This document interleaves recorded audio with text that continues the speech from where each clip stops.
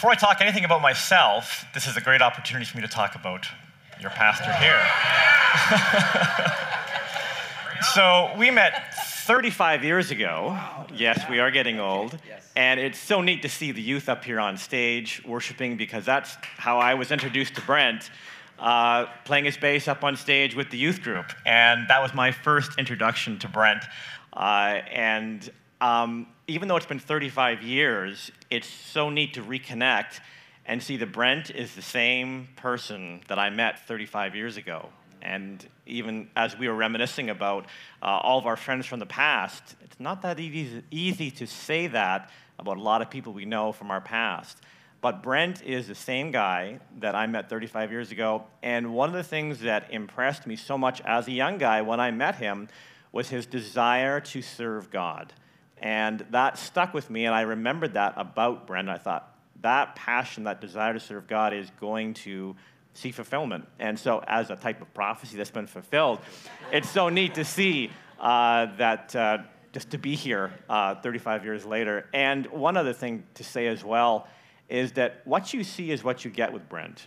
And I've had the opportunity to meet a lot of different ministers and people throughout my life. And what you see on the platform is not always what you see behind the stage. And so you are very privileged to have a man on stage that is the same on and off. And so I wanted to say that before I say anything about myself. So.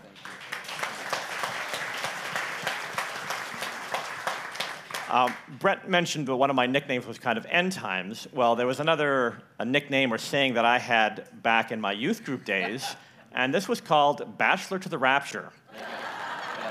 And I now have 8 children. 8 children.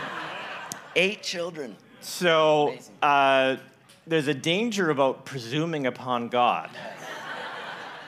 And as a young guy, I found that I would love to read books. And I think my Christian bookstore in town took advantage of me, because they knew that if they came out with a new prophecy title, I would buy it. They would just order it in advance, knowing that I would read it. And I found myself being a little bit swayed with every new book that came out. And I would all of a sudden think, oh, well, this presents a really good perspective. And I found myself adopting different prophetic perspectives. Now, on one hand, that's good to explore what Scripture has to say and to be open to different perspectives. But I found myself swaying back and forth too much with what to believe. And so it wasn't until I really took the time to study the Bible systematically and was introduced to Chuck Missler through Koinonia House, which is fairly well known in the Calvary movement. He was at the beginning. And he developed in me a love for systematic teaching and to really adopt that balanced perspective. And as a young person, Bachelor to the Rapture, I got excited and tossed to and fro with every new view. And Chuck really helped me to get a balanced perspective. So when we're looking at prophetic topics, it's fun to speculate a little bit, but it is important to have that balanced view and to come back to Scripture. What does Scripture say about this? And so when you focus a lot on news events, it has to come back to Scripture. And that's one of the things that Chuck taught me. Just a little bit more about myself. I grew up in Richmond. I come back now, and I don't recognize Richmond. Yes. So I have that Canadian perspective of growing up in Canada, but I've lived in the U.S. For the last 10 years in a deep red northern Idaho. And so I come to the U.S. with that Canadian perspective. I also have that U.S. perspective that is so prominent in northern Idaho. And one advantage I have to living there is I'm not yet a U.S. citizen. So when people ask who I vote for, I tell them I'm not allowed to. And that's a great thing to be able to have. So...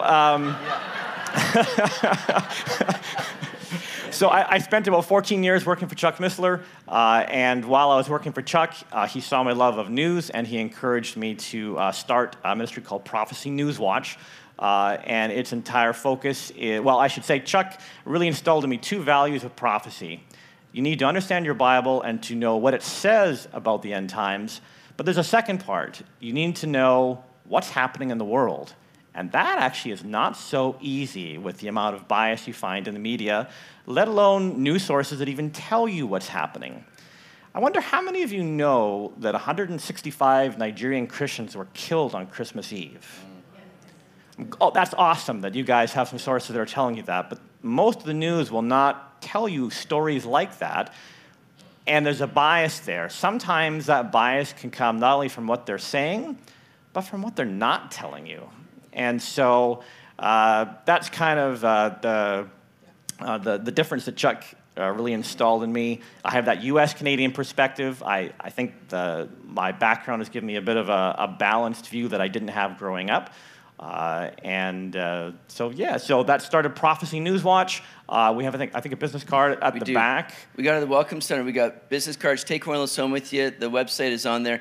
And so Cade sends out a daily email of top kind of news stories relating to a prophetic nature. And so I get these in my inbox each day, and I just love it to just kind of get a quick glance at some of the things that are going on in the world. And it just... he does it all for us. It's awesome. So check out the card, get that, and check out the website, and then subscribe to the email because you'll get it daily sent to you. So as we approach 2024, you are going to hear a lot in the news about predictions. What are people predicting for the economy, for the country? What's going on? And so we have something that I would like you to participate in, and then do this, even though it involves just a slight bit of math. This is good to wake you up this morning. Yeah. But with predictions, percentages are important. So it's important you all participate so we can get a good percentage here. Yeah. And so we're going to slowly go through this, stretch your brain a little bit. So think of a number between 1 and 10. That shouldn't be too hard. Once you have that number in your brain, this is the tough part. Uh-oh. Multiply it by 9. Okay. If it's a 2-digit number, then add it together. Subtract 5 from that number in your head. Hold on. Give me a moment. Okay. All right. Okay. Now think of the letter in the alphabet that corresponds with the number you were thinking about. For example, if you were thinking of the number 1, that would be A. B would be 2, C would be 3, D would be 4, and so on. So I'll give you a chance to get that letter going.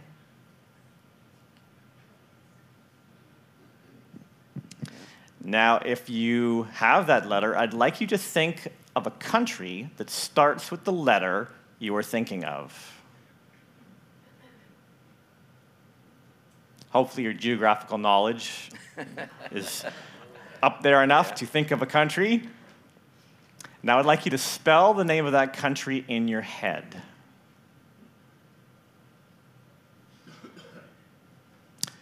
Think about the second letter in that country's name that you've come up with. So the second letter. Now quickly think of an animal whose name begins with that letter. So you should now have both an animal and a country. And I'm sorry to tell you, there are no elephants in Denmark. What? Now, by a show of hands, how many of you had elephants in Denmark? Yeah.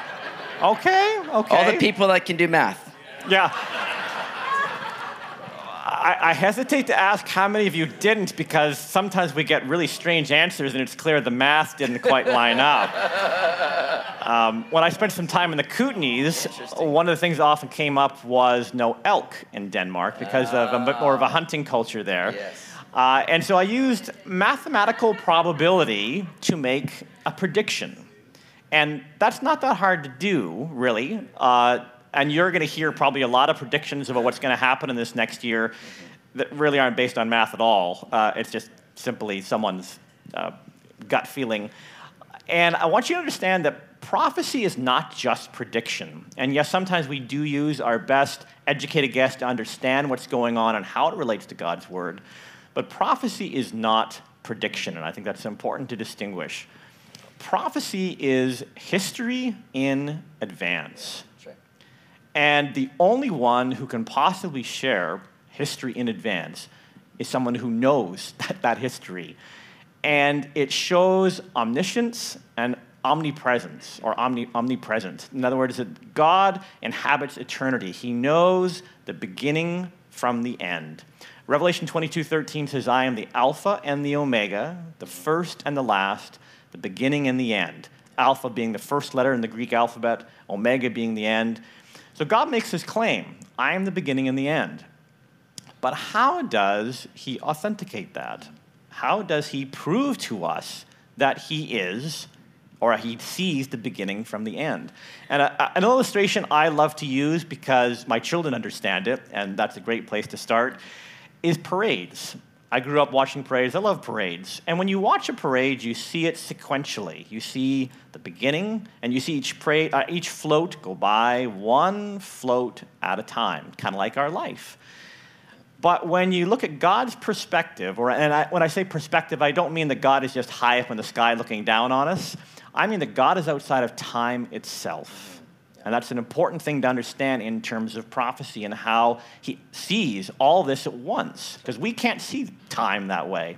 But when you look at a parade, it kind of gives us just a bit of an understanding of that perspective. Because if you're up in a helicopter looking at a parade, you can see the beginning, the middle, and the end all at the same time. And that kind of gives a bit of a perspective of how God sees that. And that should give us a lot of trust in what God is saying. And one of the ways he proves to us that I have that beginning, middle, and end is with looking back at fulfilled prophecy. When we look at the Old Testament prophecies, it sets a foundation for our trust in God's promises for the future. And so we have just a short clip I want to show you guys that demonstrates how fulfilled prophecy should give us trust and confidence in the future prophecies yet to come. So we're going to show this clip to you.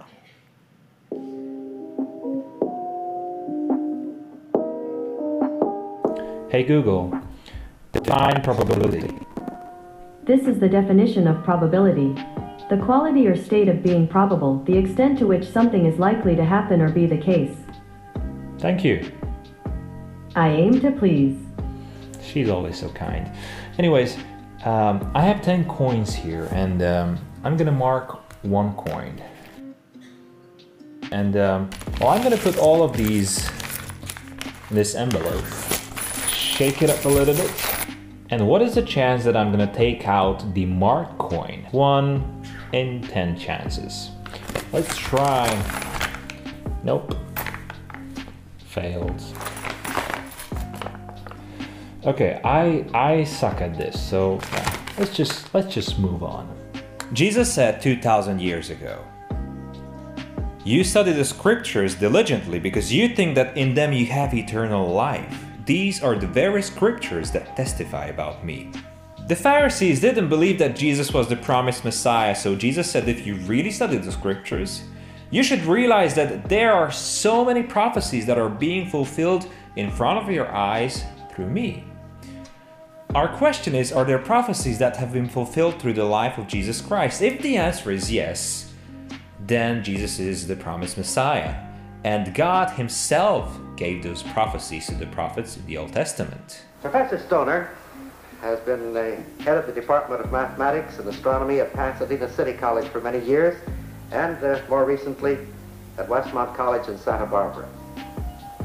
Professor Stoner, in addition to being an expert in the field of mathematics, has also had another interest that particularly fits our subject, for he's been interested in Bible prophecy.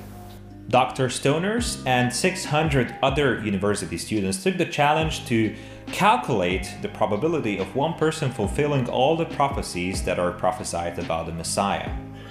I took several prophecies and submitted them to some 12 different classes, representing some 600 college students, and asked them to carefully examine the prophecies and produce the estimates that they thought were conservative. After about a year's research, they came up with values affecting the prophecies. It was prophesied that the Messiah would be born in Bethlehem, that he would be crucified. Now, of course, there are many babies who have been born in Bethlehem, and certainly there are many men who have been crucified. But if we take all the prophecies together in one package, now things become interesting when we are counting the probability of one man fulfilling those prophecies.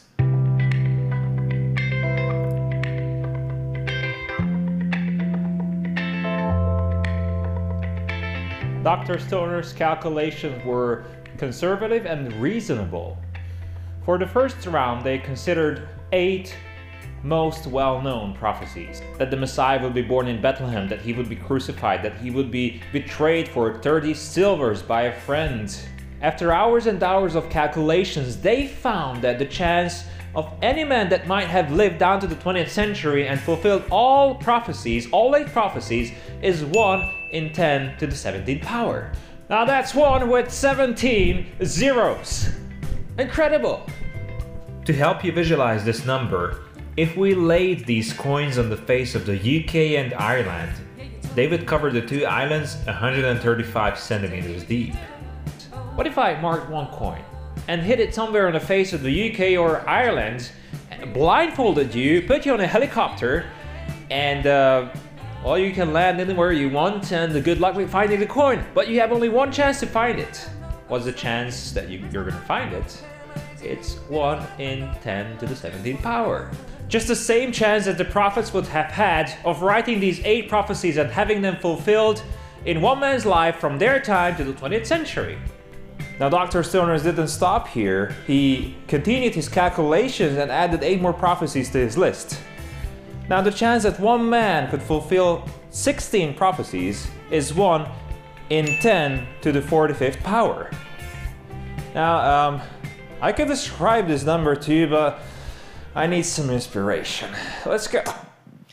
So, pretty fascinating. When you look at that number, astronomical number, 1 in 8 prophecies, and then he moved on to 1 in 16. Now, just think about that, because Jesus fulfilled at least 300 Old Testament prophecies. Think about how large that number would get if we began to continue on that calculation. So why is that important for us to see that? So the video continues to, I think, up to about 48 prophecies. And at that point, he's using protons and trying to describe finding a proton in the entire universe. It just gets astronomical. It's just beyond all probability. And when we look at it from a math perspective, I think there's a phrase that Chuck used: I'm more sure that Jesus is the Messiah than of my own existence. and I thought, there's some truth to that, because it mathematically is just outstanding. And it gives us confidence in the Old Testament prophecies that God says, yeah, I am the Alpha and the Omega. I know the beginning and the end, and he's shown that through Old Testament prophecy. Yeah. And that gives us hope for understanding what Jesus says about the future. And sometimes when you say prophecy should give us hope, most people's perspective of the end times is doom and gloom. Oh, don't talk to me about that. But this idea that prophecy should bring us hope is based in the fact that God is a promise keeper.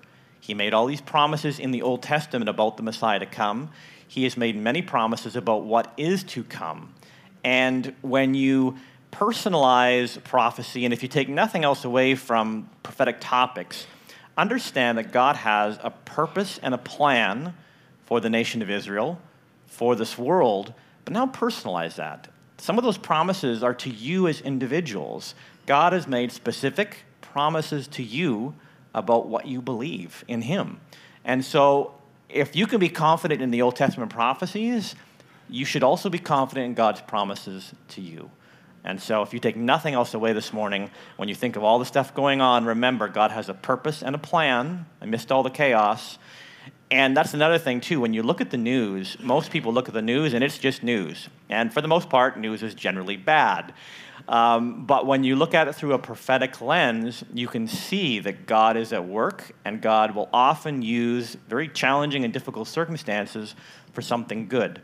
So remember that for yourself when studying prophecy, that it should give you hope. And if it's not giving you hope, your perspective is probably not correct. Yeah, that's a very good point. That's why we love to do these things. It's not to sensationalize the news. It's not to bring up things to cause people to freak out. And sadly, like Kay was saying, a lot of people that, kind of get into prophecy, they begin to see the direction the world is going in, and it leads them to greater fear.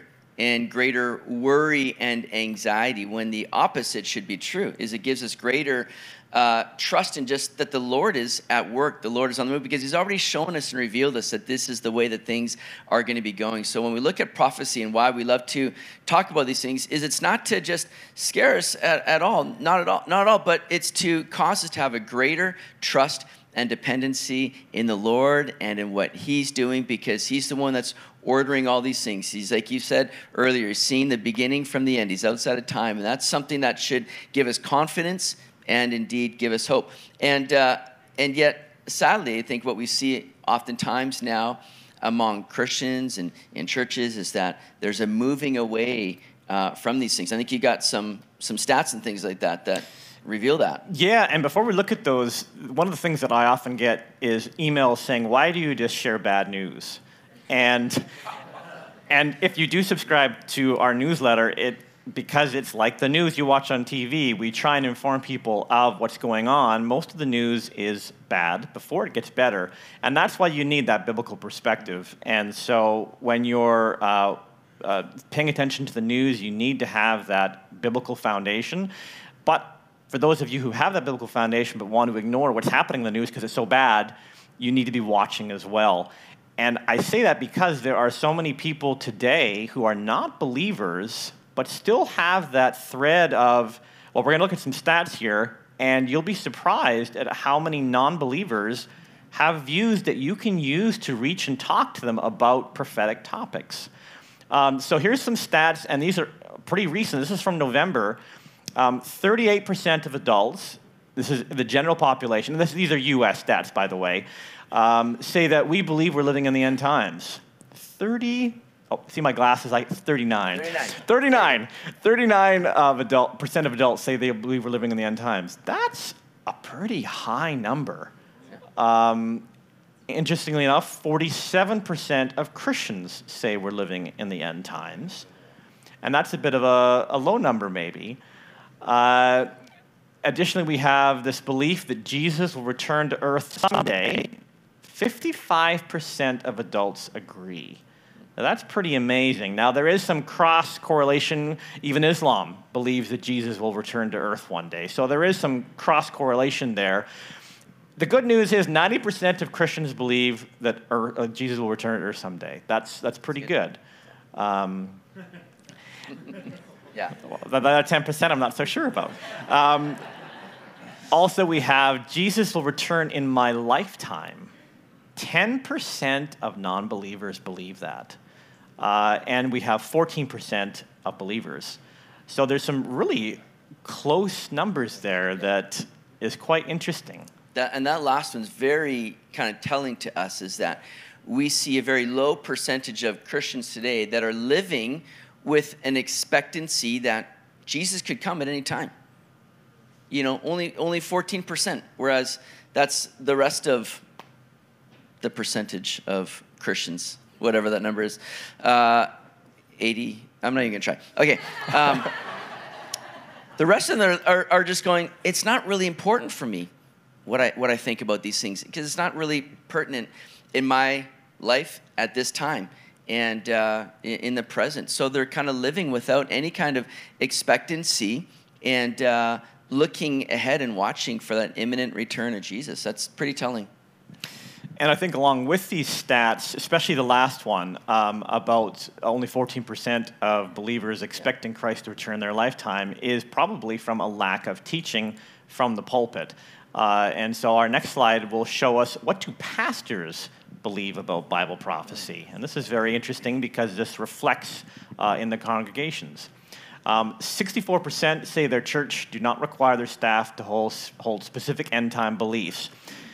And I'll say that there is certainly a lot of room for some flexibility on some prophetic issues. And I think we do need to keep an open mind that when someone presents another biblical perspective, that we respect that and we be open to what they're saying.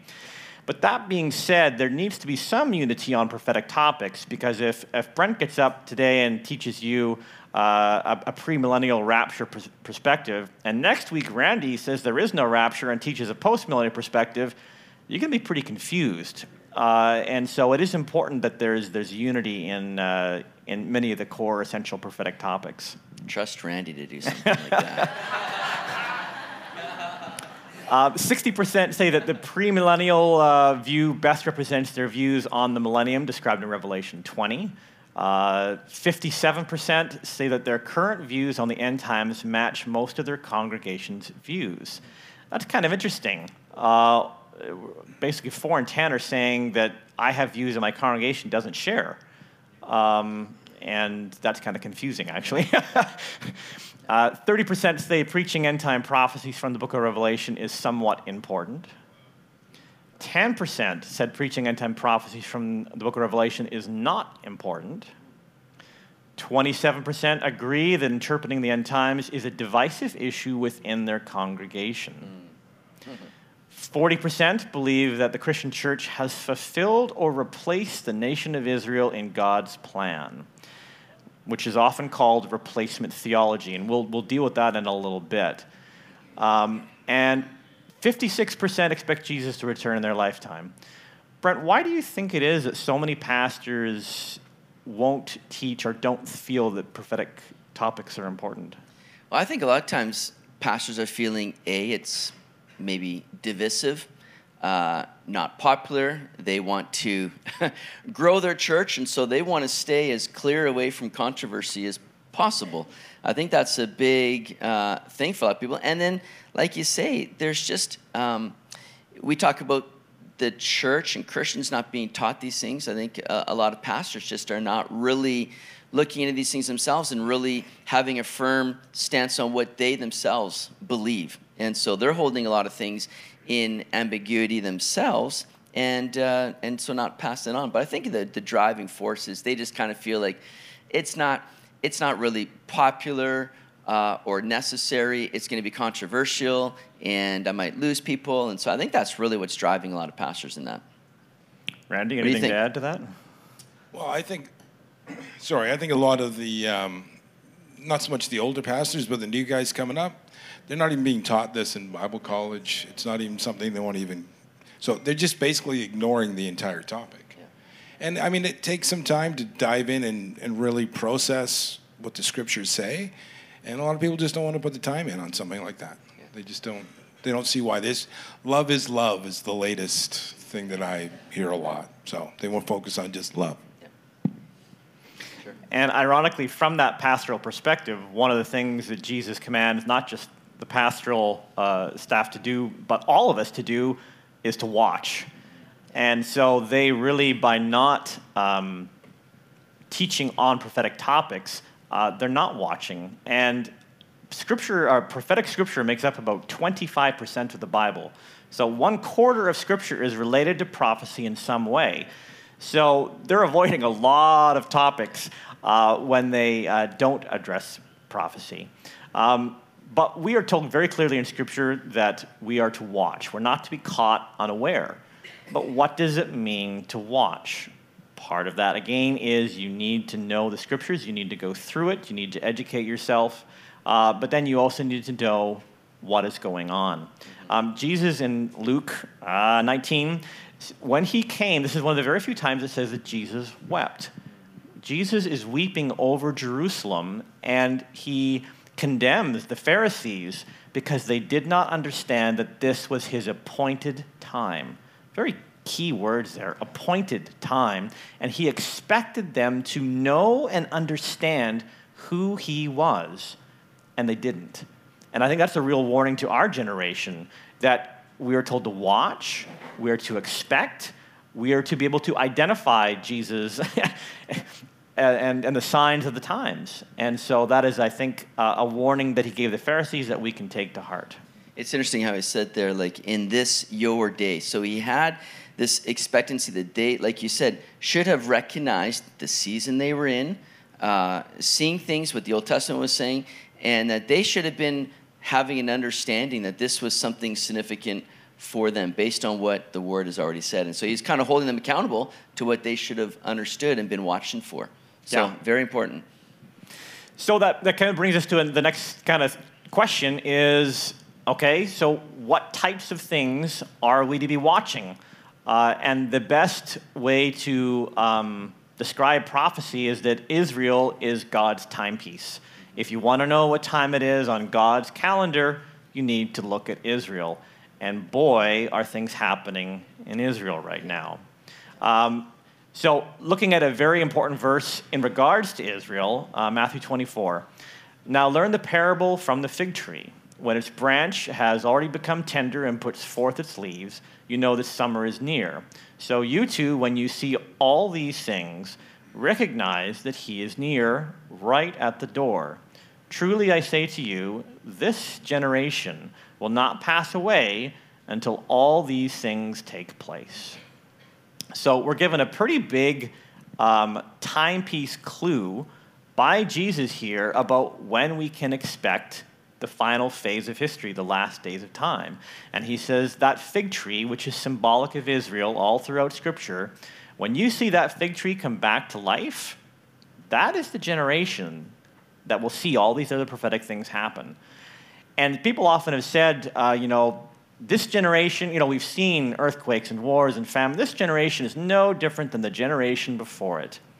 There's one defining feature of this generation that is different than all generations in the past 2,000 years, and that is the rebirth of Israel.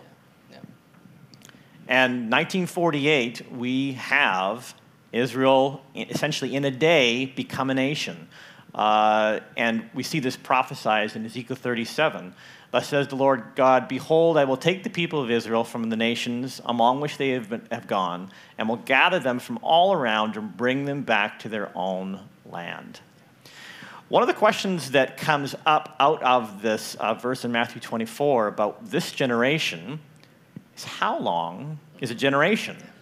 It's a great question, and there are biblical scholars who have come up with different time frames for good reason. There are different examples in Scripture of a generation being 40 or 70 or 80 or even 120. And so, Brent, what do you think? Do you think we can narrow it down to an actual day? Actually, maybe this is a question for Randy based on last Randy's got year, it dialed apparently. In. Along with the prediction of when the rapture is going to happen. He's got this dialed in. Okay, so back in 2014, I gave prophecy update. Based on 80 years, I said, well, if we're still sitting here on March, whatever it was, 2021, then the 80-year thing didn't work out. Because you got to take, so what I was doing is 80 years from 1948, less 7 years for the tribulation period, because it says all things must take place. And I came up with 2021, the rapture would need to occur. And then I said, obviously we don't date set. I said, so if we're still sitting here, March 2021, then we got to rethink what a generation is. So as we were doing this and I was going through this, I went, I wonder what the lifespan in Israel is right now of the Israeli people. Well, and so I'm not date setting. Just when I tell you this was just for fun, okay? This is not date setting. It's 83 years. When you add 83 to all these numbers, guess which year comes up? 2024. So anyway, I'm not date setting. We're not saying. I am not date setting. I've already been not wrong because I didn't date set back then either. That's right. You did not. You did. That's true. So the generation thing, who knows? Could be 120. We just don't know, and it could be higher. We just don't know. But what we do see is when Jesus said that is that generation at the time when that fig tree comes back to life, the rebirth of Israel, we believe is that we're living in those days is kind of what it comes down to for us. And I think we have to live that much more expectant. We're living in a generation that has the privilege of seeing Israel becoming a nation again, and to see what has happened now in that nation since it's become an independent state once again is just miraculous. And we see God at work, and we're living in exciting days. That's the key for us here. Yeah, and I think the key there is to recognize that the rebirth of Israel makes our generation unique to any generation before it. And we, as they've already said, we can't nail down a specific generational time, but we certainly do get that general season, that the generation that was living to see Israel reborn, will that generation die out before the Lord returns? I would suggest probably not. But as far as narrowing it down beyond that, a little too speculative, I think. So. Let's look at the land here and what's been going on there, just to give you a bit of a visual. When you see this idea of something that's dead coming back to life, Mark Twain, in 1897, I believe, 1857, somewhere around there, his journal records his visit to Israel.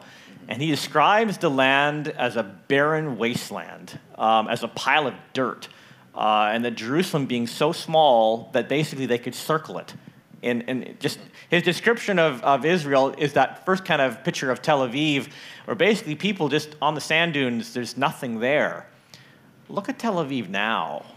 It's like any modern city you would see.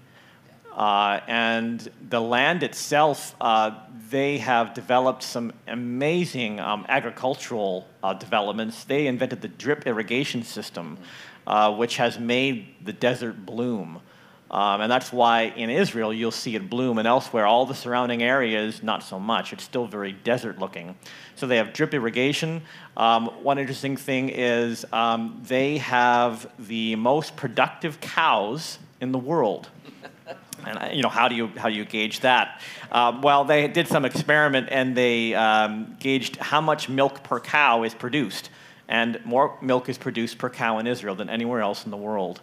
And they even have new technology that is able to absorb the moisture from the air and produce water out of air. That sounds pretty crazy. Yeah. You're going to want to look this up if you don't believe me, and look up Israeli technology that is taking water from the air. And they're already talking about how they want to bring this to Africa to help give water to people in Africa where they need it so much, and they're using air.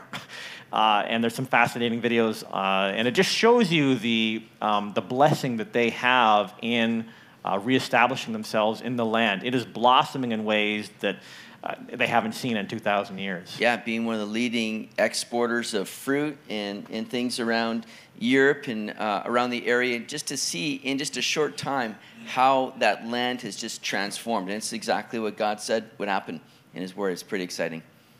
So even though Israel was reestablished in 1948 and it's been blossoming, it wasn't until 1967 that another important piece of the puzzle fell into place. They did not have control of Jerusalem in 1948. It wasn't until the Six-Day War in 1967 that they were able to capture Jerusalem. And with that capture, we're seeing other prophetic elements come into play that are extremely important. Once again, this idea of the fig tree, that final generation, do we count from 1948? Or do we possibly count from 1967? And so again, there's that flexibility I think we need to have in understanding a generation. But once again, prophetically speaking, we're told the establishment of Jerusalem is one of the most important Israel-centered prophecies we need to be watching. And we're warned in Zechariah where the prophet says, "Behold, I will make Jerusalem a cup of trembling unto all the people round about." And some verses say, "and basically all the nations." And if you look at the news today, it's not just Israel, it's not just Jerusalem, it's the Temple Mount area that is kind of the epicenter of the world and what's going on and where the world is focusing. And we're warned in Scripture, Jerusalem is going to be a burdensome stone for all nations until the end. And we're seeing that now. Jerusalem, of course, is where Israel has its capital, but only a few countries in the world actually recognize that. Sure. And with their presence comes what's happening right now in Jerusalem with, can read? Yeah, we can read it. With the United Nations. This is some pretty startling facts, but falls in line with the whole world turning against Jerusalem. These are UN resolutions since 2006, and there have been a total of 761, but 297 have been against Israel. More than any other, I think almost more than all the other countries combined. Yeah. And when you look at the abuses going on around the world in Iran, North Korea, many African countries, and yet Israel is 40% of the resolutions. So you can see that the world is clearly against Israel. And even as recently as a week or two ago, we're seeing UN resolutions against Israel. As of this morning's news headlines, they're already talking about additional resolutions. And so this scripture, this prophetic passage, the world is going to be against Jerusalem. We're seeing it this morning. Just increasing all the more with what's been going on for sure. From a Canadian perspective, one of the nice things for much of Canada's history is it has been very supportive of Israel. And we need to remember God's, promise that I will bless those who bless you. And I think there is a blessing that comes in a national sense when a country stands behind Israel, not only on a personal level, but on a national perspective. And Canada and the United States have really had Israel's back over the last 40, 50 years, until recently. And this next headline, I thought, kind of sums up where Canada's perspective is right now on Israel. Canada voted against Israel in some recent resolutions, and Hamas thanked Canada for that. And when you have a terrorist organization thanking your government for their policies, you might want to pause and just reevaluate what kind of policies you're implementing. So on a national level, unfortunately, we see Canada not really standing behind Israel the way they used to. And that's a shift that has happened, and that now Canada is, like the rest of the world, joining in opposing Israeli policy.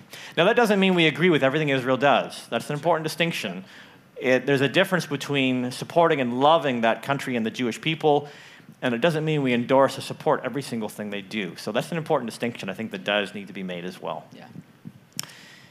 Well, let's look at, we got to wrap things up here, but let's cover just a few more slides here because we got a lot to uncover here. But let's look at some dangers of replacement theology here. We talked about that a little bit earlier.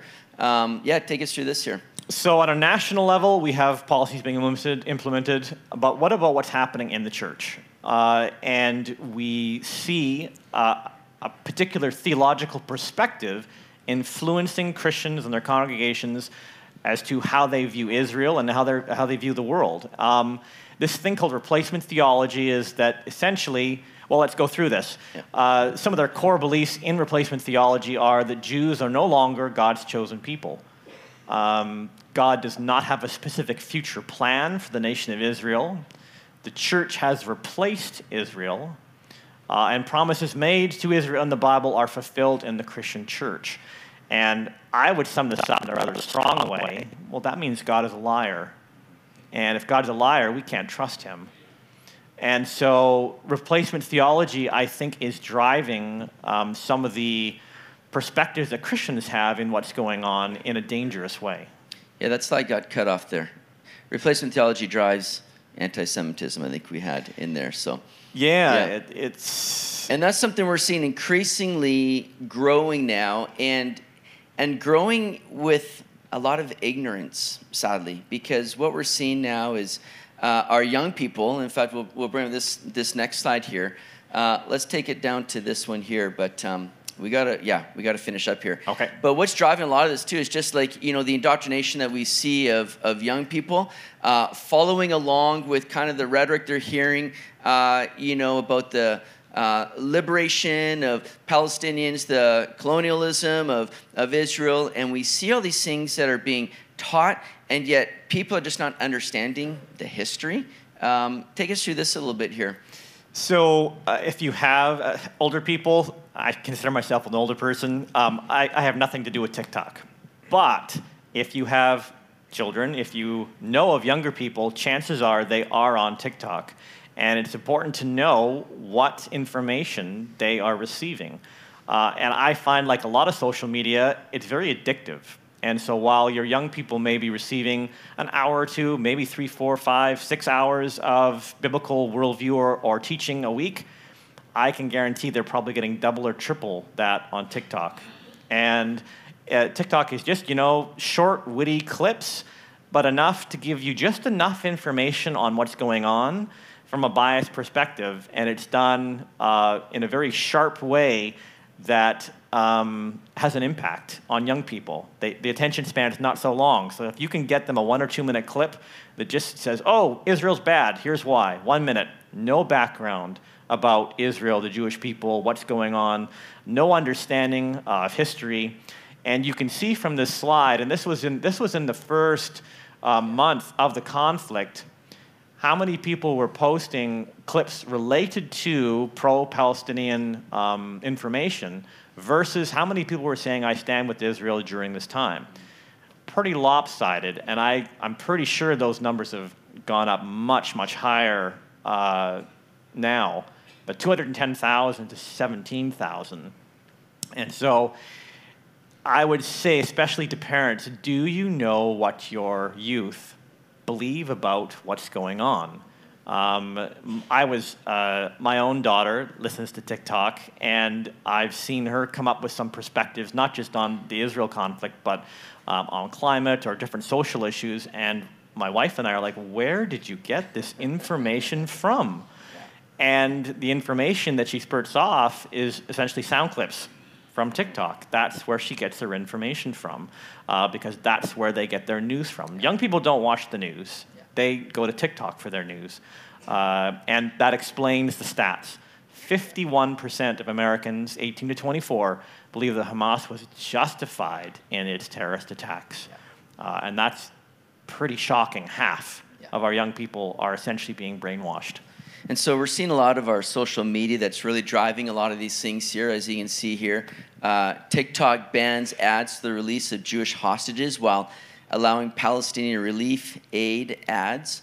And so, yeah, we're seeing, social media having huge influence, but really, catering to a narrative. Oh, yeah, and we mentioned earlier the biases that are in the media with what you do or don't report.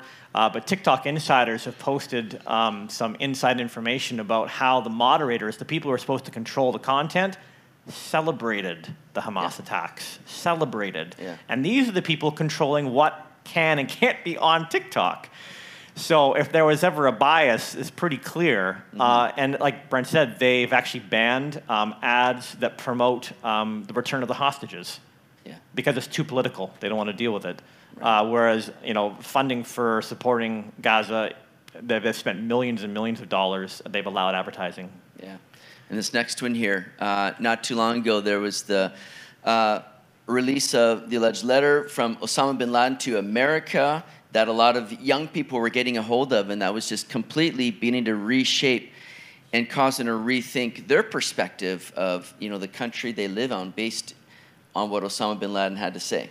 Yeah, it's pretty amazing that 1 in 5 now has a positive view of the 9/11 attacks. Yeah. 1 in 5.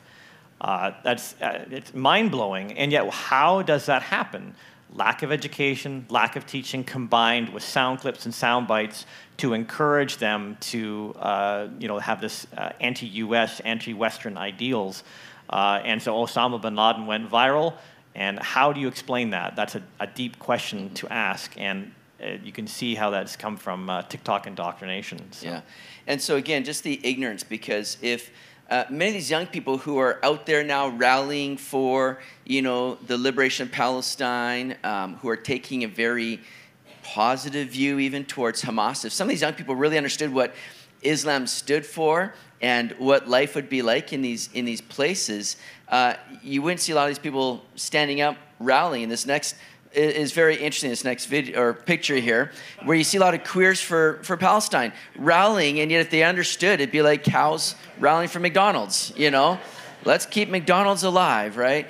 And that's the crazy thing that we're seeing with just the shift of, influence from social media to where our young people today are following blindly along with a lot of these things. Yeah, how bad is the indoctrination when you are supporting for the creation of a state that if you went to would kill you? Yeah. It doesn't get any worse than that. Yeah, absolutely. So we're going to talk about this side right here. And one of the great stories going on right now through a lot of what we see happening in our day is just the revival taking place. It's probably one of the most underreported stories going on that you're probably not hearing about right now. In the first service, we talked about the importance that Jesus said you need to be watching the fig tree come back to life. And he said, you need to be watching. Well, what are we to be watching? And one of the primary signs is the fig tree coming back to life. And all throughout Scripture, the fig tree is symbolic of Israel. And so he warns us, when you see Israel come back to life, then that is the generation that will see all these things come to pass. We saw that happen in 1948. And since then, we've seen a lot of important things happen as well. We've seen the recapture of Jerusalem in the Six-Day War. But we're seeing big gaps of time before a lot of prophetic things would happen. Right now, we are seeing things rapidly escalate in terms of what's happening in Israel, because Jesus says you need to be watching. What are we to be watching? We're to be watching Israel. Well, Israel is in the news pretty much 24/7 now. But there are some things happening that, in general, most people are not aware of. And to me, this is probably the #1 prophetic story of the year. And yes, the Hamas attack is what instigated this. But what's happening now is information that a lot of people are not aware of. I'm blessed to be in contact with a lot of people in Israel, a lot of different ministries. And essentially, the Hamas attack on October 7th was their 9/11. And as a result, just like in the United States and around the world, you had people coming together, getting rid of their differences and agreeing to work together. You saw the churches full, and people were kind of waking up to the reality of, I need to think about my life and what's going on in the world. And from a Jewish perspective, you're seeing that happen again across the Jewish world. For the most part, Israel has been a secular nation. Now, when we refer to the Jews, you'd be surprised to find that I think it's 50 to 60% of Jews are secular. In other words, they're Jews by birth, but not necessarily by faith. And you're about to see some big changes in that perspective after October 7th when Hamas attacked. So we have this attack on October 7th, and let's go to the next slide. And this was one of the most, not shocking, but startling stories I have seen come out of Israel this year. And this is from, I'm going to read it for you, and you can follow along. Likud member Galit, I can't even pronounce the name, but she's a member of the Knesset their Israeli parliament.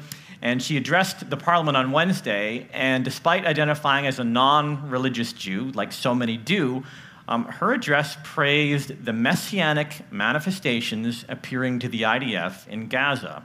She described a gathering of hundreds of soldiers singing, I can't even pronounce that song, but in English it's I Believe, before going into combat in Gaza. The song's words are, I believe with perfect faith in the coming of the Messiah, and though he tarry, I will wait daily for his coming. Yesterday, I saw one of the most touching films I have seen that come out of this war until now. Hundreds of soldiers in one hall singing that they believe with complete faith in the coming of the Messiah. It is a little strange because as emotional as this is, every newspaper you open, every television show you watch, every article in Haaretz define this belief in Messiah, this burning and eternal belief of the nation of Israel, this messianic belief, as the greatest existential danger to our country right now. It doesn't matter that this is how we define our soldiers indirectly, those who do the Kohanic blessing in Gaza, those who sing in honor of the Messiah in Gaza, those who put on the tefillin because they are messianic. It doesn't matter that this is strange for the eternal nation, that the one thing that kept us was our belief that the Messiah would one day come. Suddenly, this belief is considered a curse or an existential threat to the country. Next slide. I want to put these strange things to the side in order to make a confession. I used to have different messiahs. I used to believe in a messiah called the Green Line. I went to a stationery store and I brought a green felt tip marker. I scribbled some lines on a map, and that was my messiah. After that, my messiah was the Oslo Accords. These messiahs were false messiahs. Not only were they false, but they were dangerous. For one moment, I went to defend the Messiah of the Jewish nation, the concept of the Messiah. I wonder what went wrong with us as a nation. There's this ascendant idea, this progression towards the eternal that brings us the Jewish Messiah. Why is it so ridiculous and ridiculed as being dangerous? My Messiah commands me to dream of peace, she continued. My Messiah commands me to wish for brotherhood between nations. My Messiah is eternal. I want to use this opportunity to stand in the Knesset of Israel and to say with great pride, member of the Knesset, Believe with me, I believe with complete faith in the coming of the Messiah, and even if he delays, I will wait for him every day to arrive, and he will come quickly, amen. And at least one other MK in attendance echoed her amen. Awesome, yeah. That is something that you would never see in Israel. As I said, most of the Jews are secular in nature, and before the Hamas attack, Israel was literally tearing itself apart. Yeah. They were on the verge of civil war. You had mass protests in the street, and now you have, in many ways, a unified nation. The ultra-Orthodox, who are on the more extreme of their society, refuse for the past 40, 50 years to serve in the military. They're very distinct, and now you have them, instead of trying to be recruited into the military, which is one of the reasons they were also in controversy, is they didn't want to be drafted, they're now volunteering to serve in the military. You have various branches of Judaism. You have Reform and Orthodox. They're all now coming together. Their synagogues are full, and they've interviewed rabbis. 98% say their synagogues are overflowing with Jews who are looking to reconnect with their faith. This is a massive shift, worldview shift in the mindset of the Jewish people.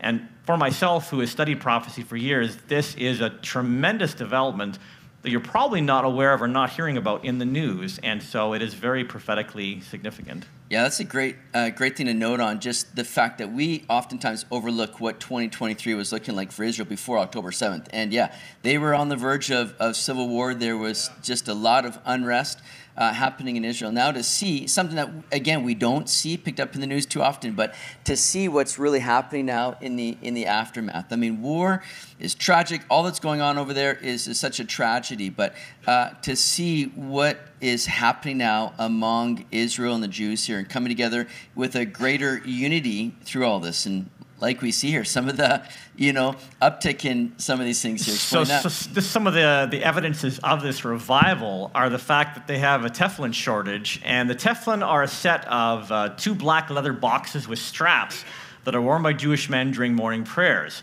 And one box is worn on the head and the other on the arm. Some of you may have seen images on TV or in movies where they have this attached. Well, that kind of explains what it is. But there's a shortage because so many are reconnecting with their faith. This is how they're identifying with their beliefs, and there's a shortage. You hear Jesus talking about phylacteries in the Bible. The Pharisees would enlarge in their phylacteries to really have this big presence of, look at how holy and spiritual we're being. That's what we're talking about here. They put these on the foreheads, on their wrists, and have scriptures inside. So, another thing they're experiencing a shortage of is the mezuzah. And again, my only exposure to this was on TV when you'd see them kind of tap this thing on the door before they go into their house. There is also a shortage of mezuzahs. And this is a piece of parchment inscribed with specific Hebrew verses from the Torah, which they affix to their doorposts. And some people will touch it or kiss it as they walk in the door. And there's also a shortage of those already. And so, scripturally speaking, we were told this would, in a sense, happen. We have a return in 1948, 1967, but since that time, we have seen a massive amount of Jewish immigration back to Israel. In 2023, we see 95 different countries are where Jews are returning from back to Israel. And this is before the Hamas attack. The Jewish population is about 15.7 worldwide in 2023. What's interesting is 7.2 million reside in Israel. We are about to see, and if you want to throw that next slide, a tipping point. And this is a significant tipping point. Up until this year, more Jews have lived outside of Israel than inside of Israel. And that's all about to change. There is talk of up to 1 million Jews now moving mainly from Western countries, whereas in the past it was mainly from the Middle East and from Africa, from Asia. Now we're seeing Western Jews about to go back to Israel because of the anti-Semitism that's happening and what's going on. And that's remarkable, because typically when you see a country at war, it's like people are fleeing to get out of there, and yet in Israel we see people seeking to flee to get back into their country. And yeah, they're being driven out, no doubt, by the increase of anti-Semitism in various countries. But again, there's a love for Israel. And I think a real supernatural love that God is putting in the hearts of people to call them back to their homeland. And Ezekiel 37 gives us that valley of the dry bones just from that previous slide. When you saw this valley of dry bones coming back to life, we're told in the book of Ezekiel that Israel itself will blossom, but the people itself will come back to life and they will inhabit Israel. And so we're seeing prophecy fulfilled and even accelerated right now in our day and age. So what we have happening right now worldwide is an increase of anti-Semitism. And sadly, it's happening really amongst the young. And so this poll, this was just this month in December. So we're seeing 67%, this is a poll of what young people perceive of the Jewish people. 67% view Jews as a class as oppressors and should be treated as oppressors. 67%. That's a pretty high number. 60% believe the Hamas attack can be justified by the grievances of the Palestinians. 60% of young people understand why Hamas did what they do.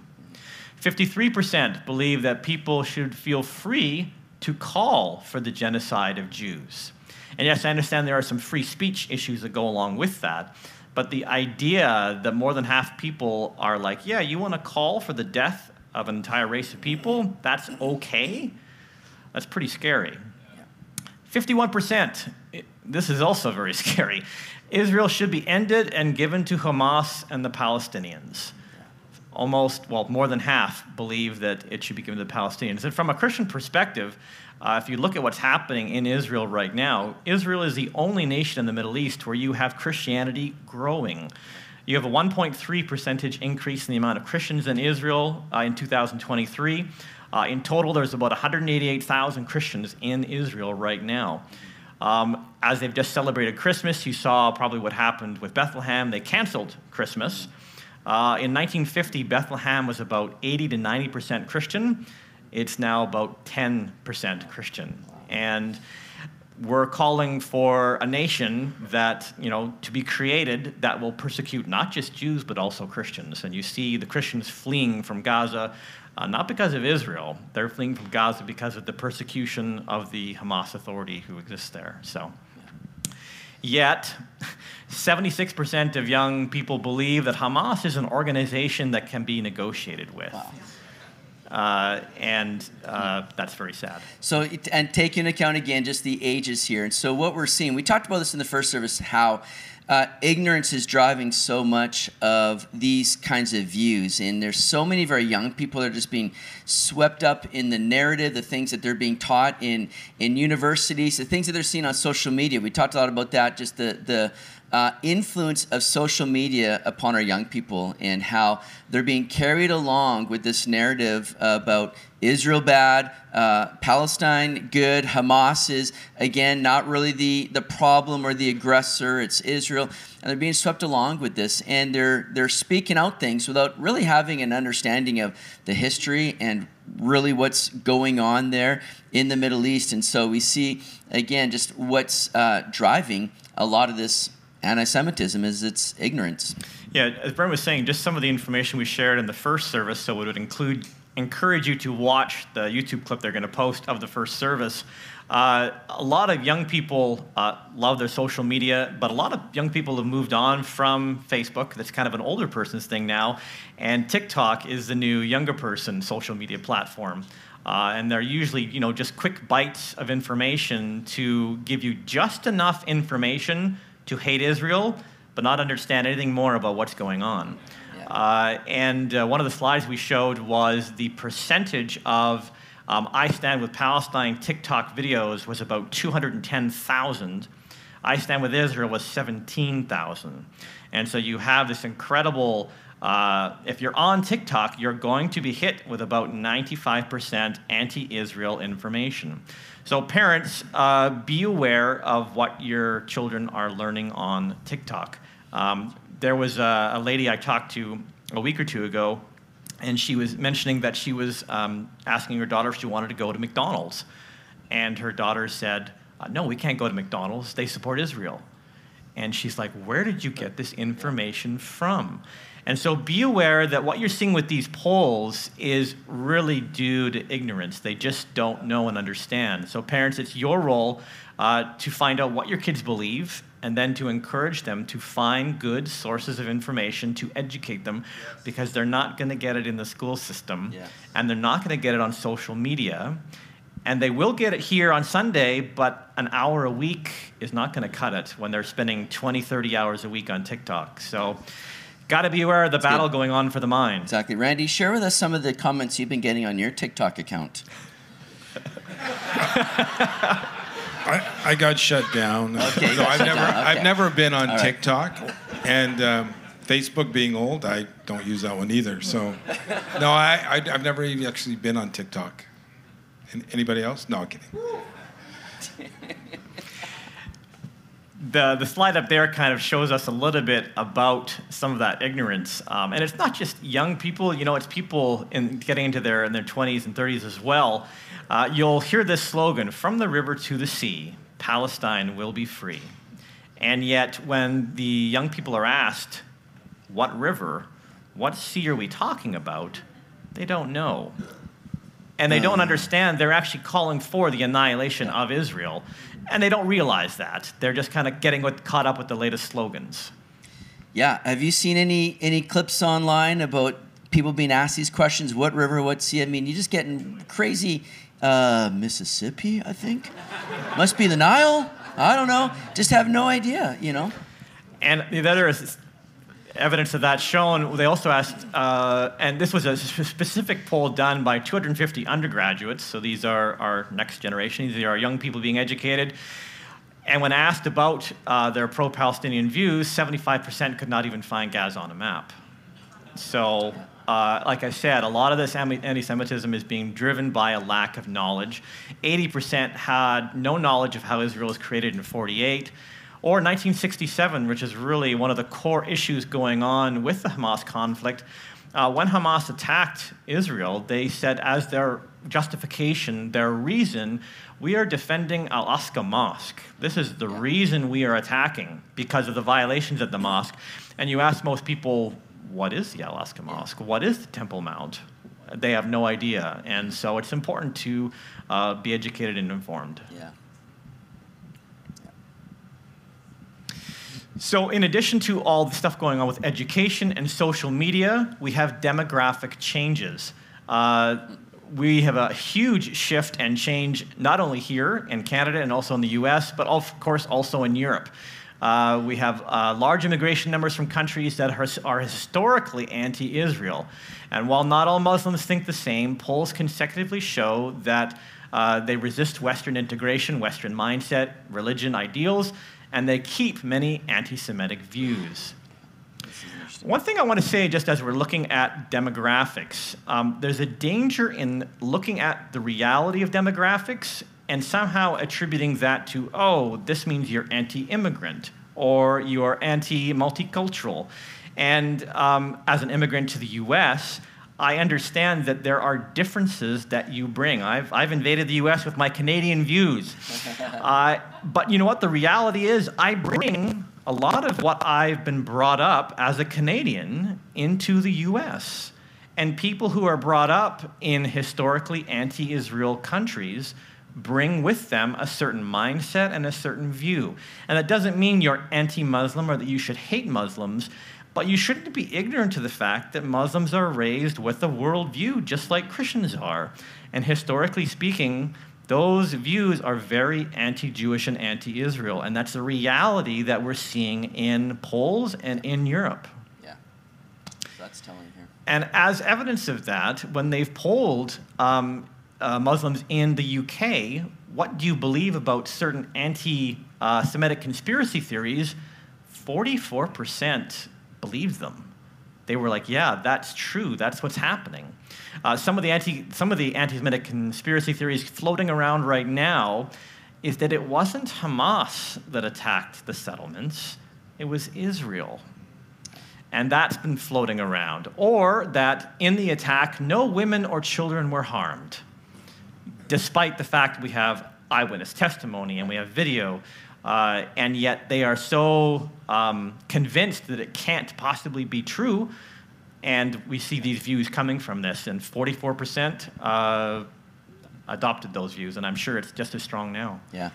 So something very interesting here is to see as we're looking at the reshaping of Europe, top baby names of 2023, and there at the top of the list for boys is the name Muhammad.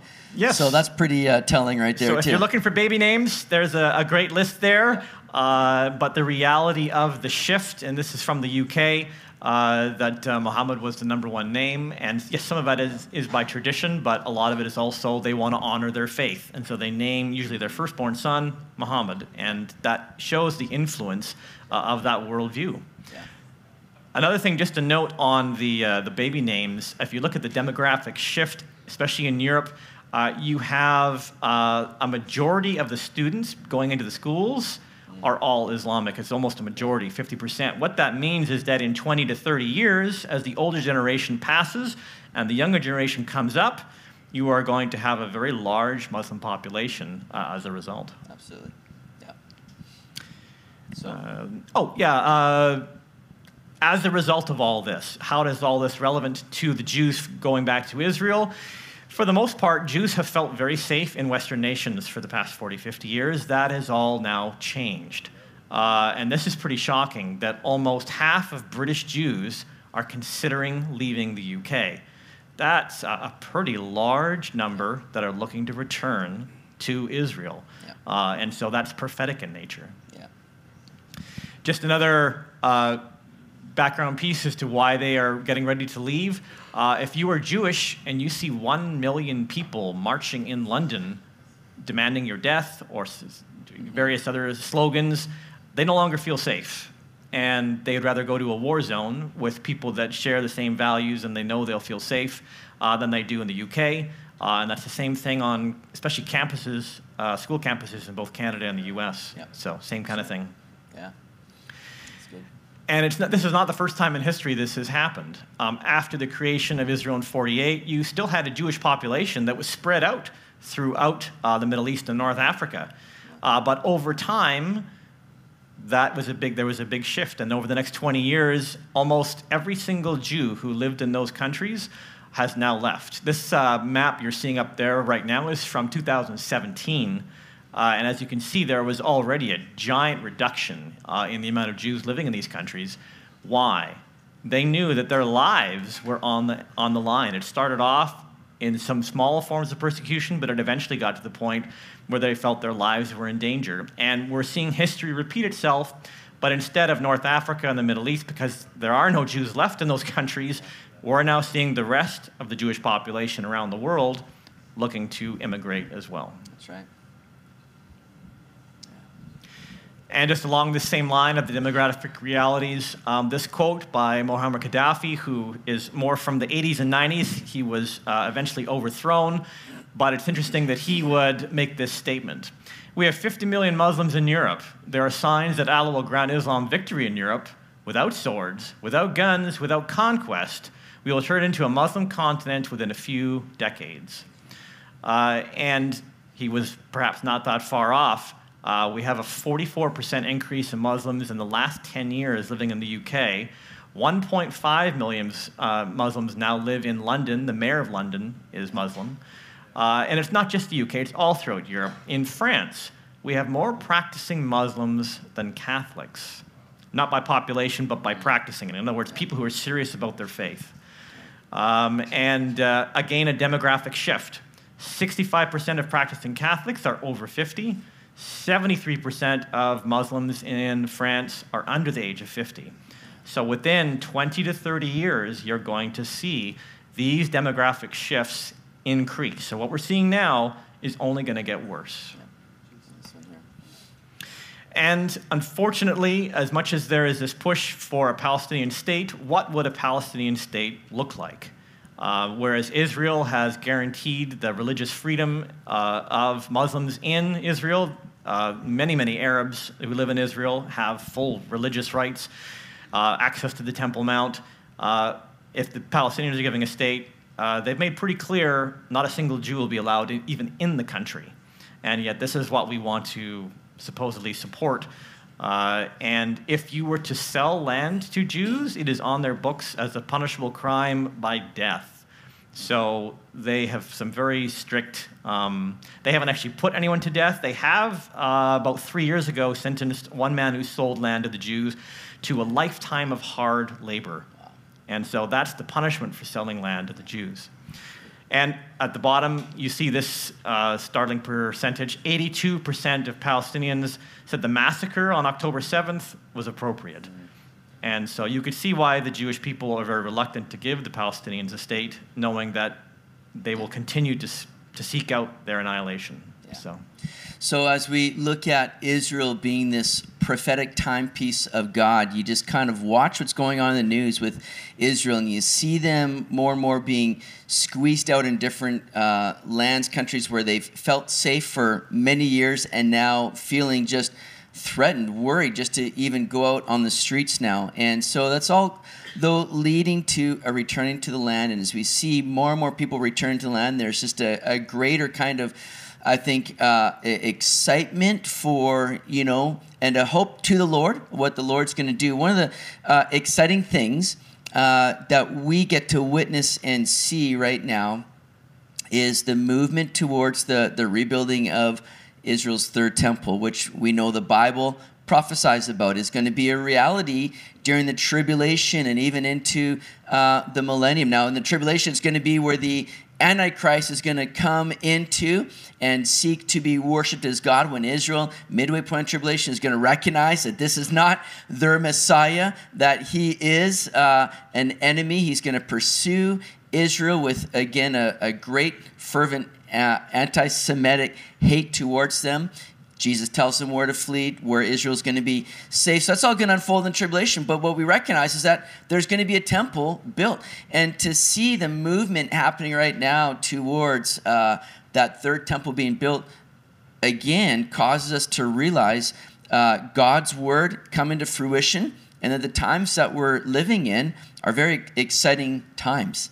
Here's some things that are unfolding right now regarding the building of the next temple. So what we're kind of doing here is we're looking at dominoes falling in place, because without this return to Israel, without this messianic expectation, you would not have a desire for a temple. And for the most part, expectations for a temple in Israel for the last 20, 30 years have been considered fringe. It was the fringe of society that wanted a temple. But now, with this religious revival and messianic expectations, with this return of the people to the land, you now have, growing from that, a desire to see a rebuilt temple, which, as I said, in the past has only been fringe. And now there are some significant developments happening to prepare for that. One of the main ones, it's kind of a new development in 2023, is the red heifer. And so a red heifer is a completely reddish cow that cannot have a single blemish on it. There's certain specific requirements for it to meet the qualifications to be a pure red heifer. Very stringent. There have been, I think before this year, only maybe 2 or 3 in the past 10 to 15 years that qualify, and then they aged out. They were no longer available. So even if they wanted to rebuild the temple, ceremonially speaking, they could not build one, because the ashes of a red heifer, they would sacrifice the red heifer, use the ashes to cleanse the priest, the instruments, the temple itself. And so that was a pretty big stumbling block if you don't have a red heifer. That's all changed in 2023. Fascinating story. A Christian from Texas, where they have lots of ranches, knew about this prophetic significance of needing a red heifer. Israel does not have any red heifers. So he went on a quest to find red heifers, and he networked throughout the United States and Australia and Canada to find red heifers on their farms. And they came up with 5. So there are now 5 red heifers that meet the qualification for the temple. And we have a little clip to show you a little bit more about what's happening with the red heifers. 9 Jewish priests, plot of land on the Mount of Olives, and 5 red heifers. All these elements are in place for what some Jews and Gentiles believe is the key to building the third Jewish temple. Some also believe it indicates the coming of the Messiah. Chris Mitchell reports from Jerusalem. The 5 red heifers are now in a secure, undisclosed location in Israel. Plans include moving them sometime soon to a visitor center in Shiloh, where the tabernacle of the Lord once stood for nearly 400 years. The book of Numbers explains that ashes of the red heifer are used to purify priests for their service in the temple. Now the Lord spoke to Moses and Aaron, saying, "This is the ordinance of the law which the Lord has commanded, saying, Speak to the children of Israel that they bring you a red heifer without blemish, in which there is no defect, and on which a yoke has never come. You shall give it to Eleazar the priest, that he may take it outside the camp, and it shall be slaughtered before him. Its offal shall be burned, for the water of purification. It is for purifying from sin." These red heifers are now between 1.5 to 2 years old. To replicate the ceremony mentioned in the Bible, they need to be at least 3 years old, and within that time span, they cannot have a blemish or anything that would disqualify them for the ceremony, even one white or black hair. According to those working on the project, the ceremony of the red heifer needs to be performed on the Mount of Olives and in a place that would have looked directly into where the temple stood. The land I'm standing on, bought 12 years ago, fits both of those standards. It had to be exactly at the front, a place that the priest that made this ceremony can see the Holy of the Holy Place. Rabbi Yitzhak Mamo heads Yuvnei Jerusalem, dedicated to the goal of rebuilding the Third Temple. He owns the land here on the Mount of Olives. And we hope that in a year and a half from today, we can make here in this area the ceremony of the red heifer. That actually will be the first step to the temple. Mamo says the ceremony needs priests who have not been defiled by touching anything dead. The Temple Institute actually have 9 pure priests. They didn't born in a hospital, okay? They born at home. Because they are priests, so anyway, they don't go to any cemetery, and they are pure, and they are waiting. So we have the priest, we have the red heifer, we have the land, and we have everything ready. We just need to wait another 1.5 years. Byron Stinson of B'nai Israel, a group dedicated to building up biblical Israel, works with Rabbi Mamo and helped find the red heifers in the U.S. He says these would be the first in 2,000 years, and that the process toward a third Jewish temple began when the Jewish people started their return to the Promised Land from the 4 corners of the world, culminating with Israel becoming a nation. And then in 1948, in one day, they were reborn as a nation, and nobody said that could happen. And then you move forward, and Israel continues to be this strong nation, and all of these prophecies start fulfilling. There's so many now that fulfill. It's just incredible, the evidence of what God is doing with Jerusalem as the center of that. And the temple is the center of Jerusalem. And so how can it happen and how will it happen? I don't think anyone really knows for sure. Stinson believes the temple is meant to be a house of prayer for all nations. In the Bible, it says when Solomon built the first temple, he said, this is a house of worship for all nations. That's what the temple is. And I think a lot of people think it's just the Jewish temple, but that's not true. It's for all the nations of the earth. Author Joel Rosenberg wrote about the Third Temple in his novel, The Copper Scroll, and tells CBN News Jews have different views on the subject. Jews are divided, actually, between does the Messiah himself have to come and build the temple, or do you build the temple and the Messiah comes? So among those Jews, Israelis who care, that's actually, they're divided in 2 different camps. I think most Israelis don't think about it, don't care, and actually would get a little worried of talk of a third temple because we already have enough trouble. Rosenberg also sees various points of view throughout the Christian community. Those who think about it and those who don't.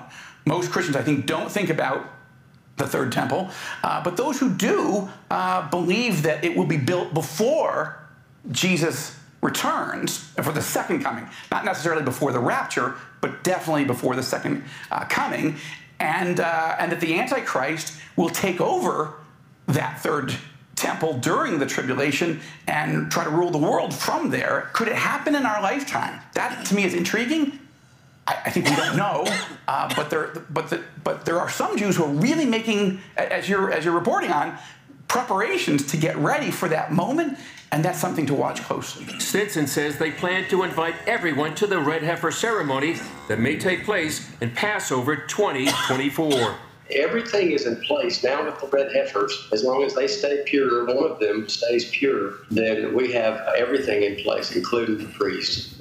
Mamo says according to the Jewish sage Maimonides, there were 9 red heifers from Moses to the Second Temple. It's not his way to write, but suddenly he said the tent will make the Messiah.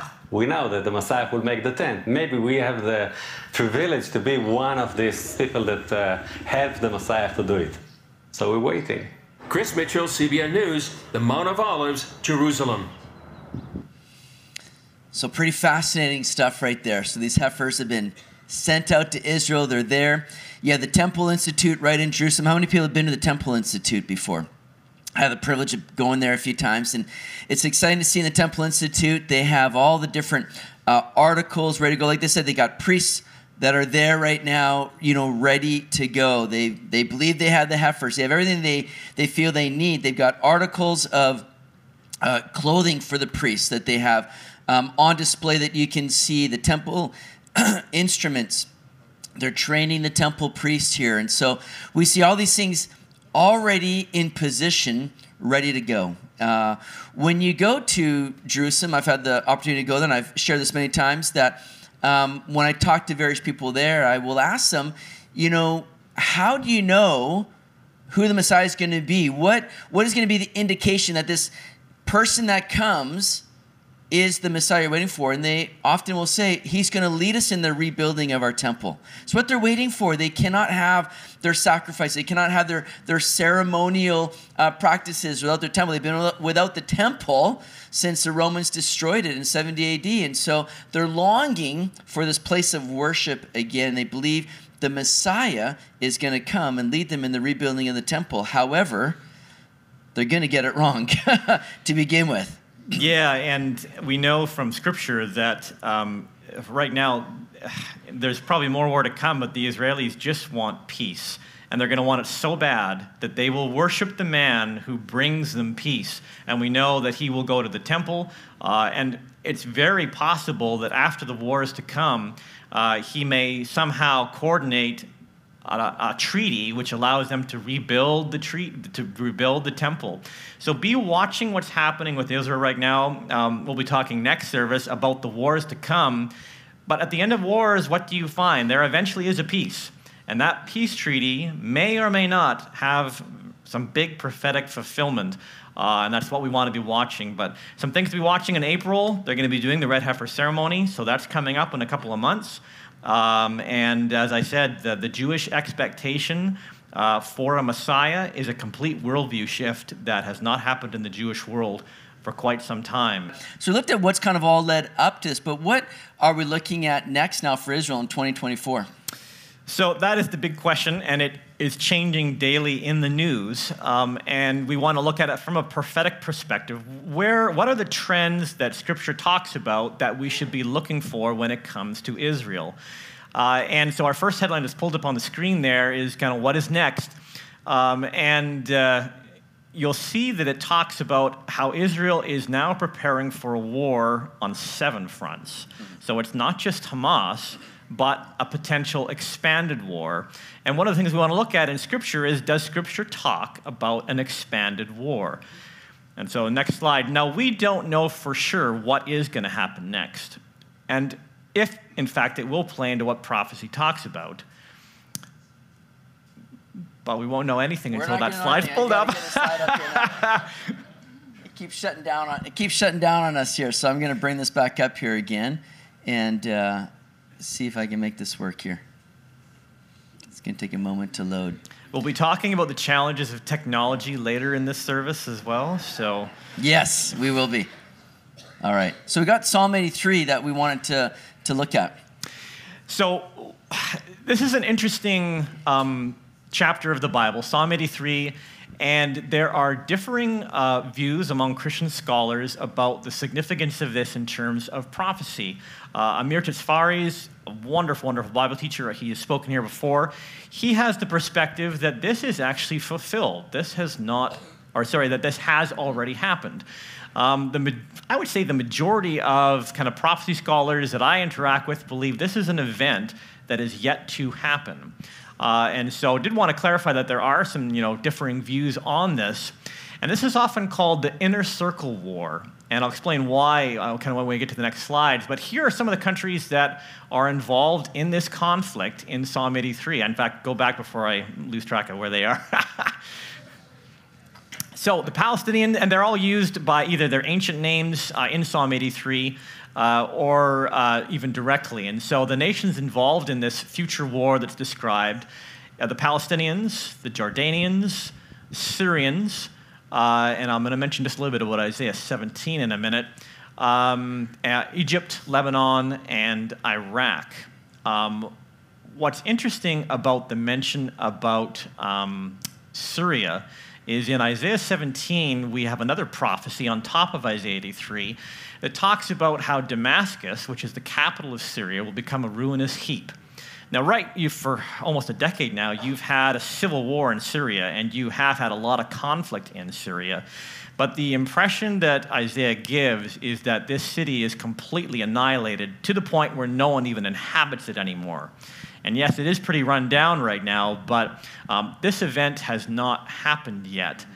And after the attack on October 7th by Hamas, there was correspondence between, I believe, the French and Syria. The French still have relations with Syria. Israel does not.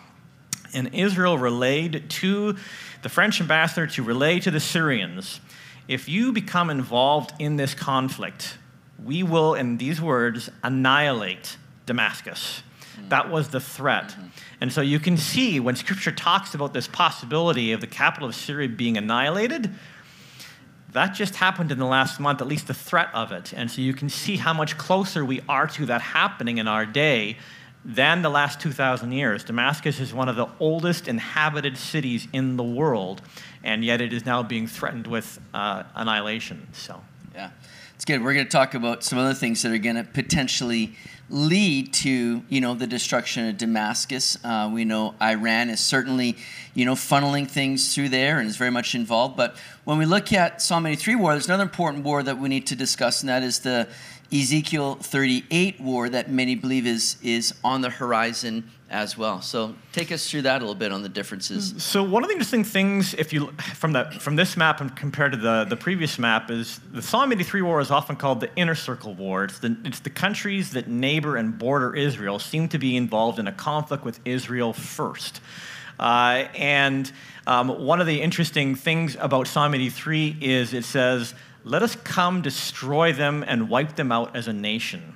Does that sound familiar for the motivation for Israel's neighbors and the warfare that they've had in 67 and 73 and to this day? Their motivation seems to be hatred. And we see that very much on the headlines. We see the atrocities committed by Hamas.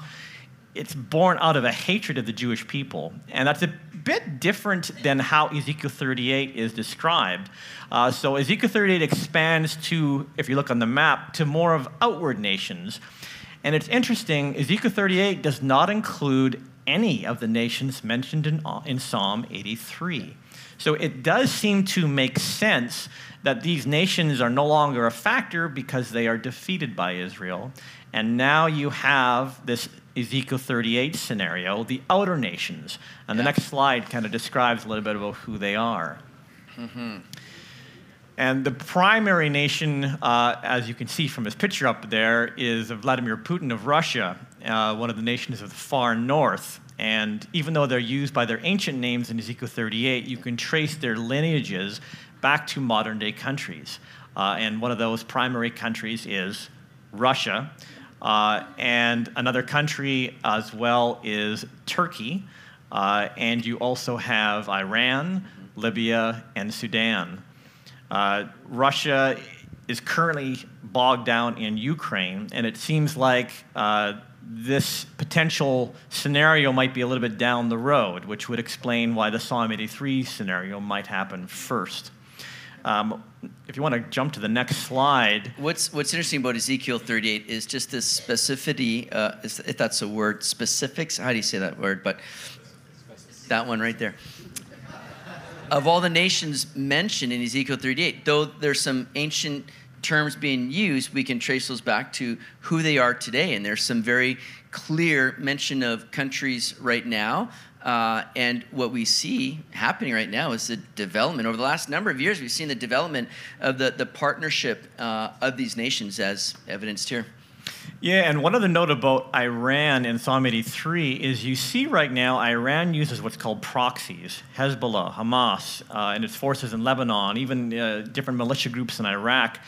And you can see how from Psalm 83, if all those nations are taken out, Iran is left with no choice but to get involved themselves. And so you see this growing alliance with Russia that has been growing year by year.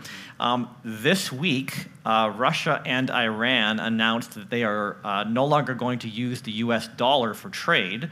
They are going to use their own currencies to swap. Russia helped fund Iran's nuclear program and had Russian scientists in there for years, helping them develop and build.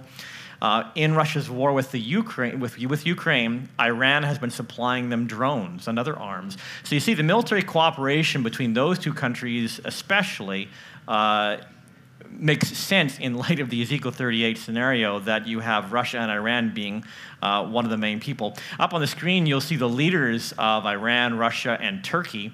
Erdogan of Turkey is an interesting character. He, this last week, compared Benjamin Netanyahu, the leader of Israel, to Hitler. Now, from a Jewish perspective, you can't get much worse as a leader being compared to Hitler. And at the beginning of the war, he had a rally in Turkey in which he suggested that Turkey might come to the aid of Gaza if this war does not end quickly. Once again, this idea, will Russia and Iran and Turkey become involved in Israel? I would suggest you not yet, but the stage is being set with their alliance, the way they're helping one another, their economic alliance, and if Iran's proxies are taken out, Iran may be forced into a conflict with Israel. And that's a very interesting point, just with what's going on in Israel right now. These outlying nations are having the opportunity to maneuver and position themselves and to come together with Israel being so focused, and that's kind of what we're looking at in this next one here. And Iran is very smart. They see what's going on. The world's attention is on Israel and Hamas. And so what are they doing right now? They are escalating their nuclear program. And it needs to cross 90% enrichment in order for them to develop nuclear weapons. They had been on hold for quite some time because the U.S.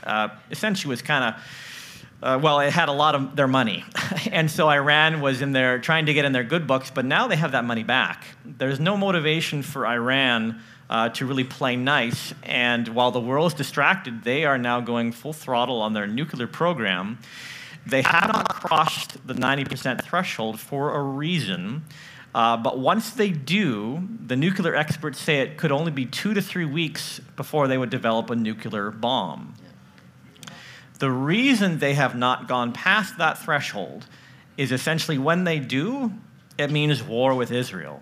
Israel has said, we will never let Iran become a nuclear country because leader after leader of Iran has said, as soon as we get nukes, we will annihilate the Jewish people. So it's strike first or you don't have a second chance. And Israel has shown their willingness to take out the nuclear program of their enemies first.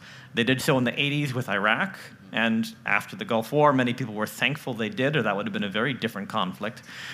They also took out Syria's nuclear program in the 90s as well. So they're not afraid to attack first if their life is on the line.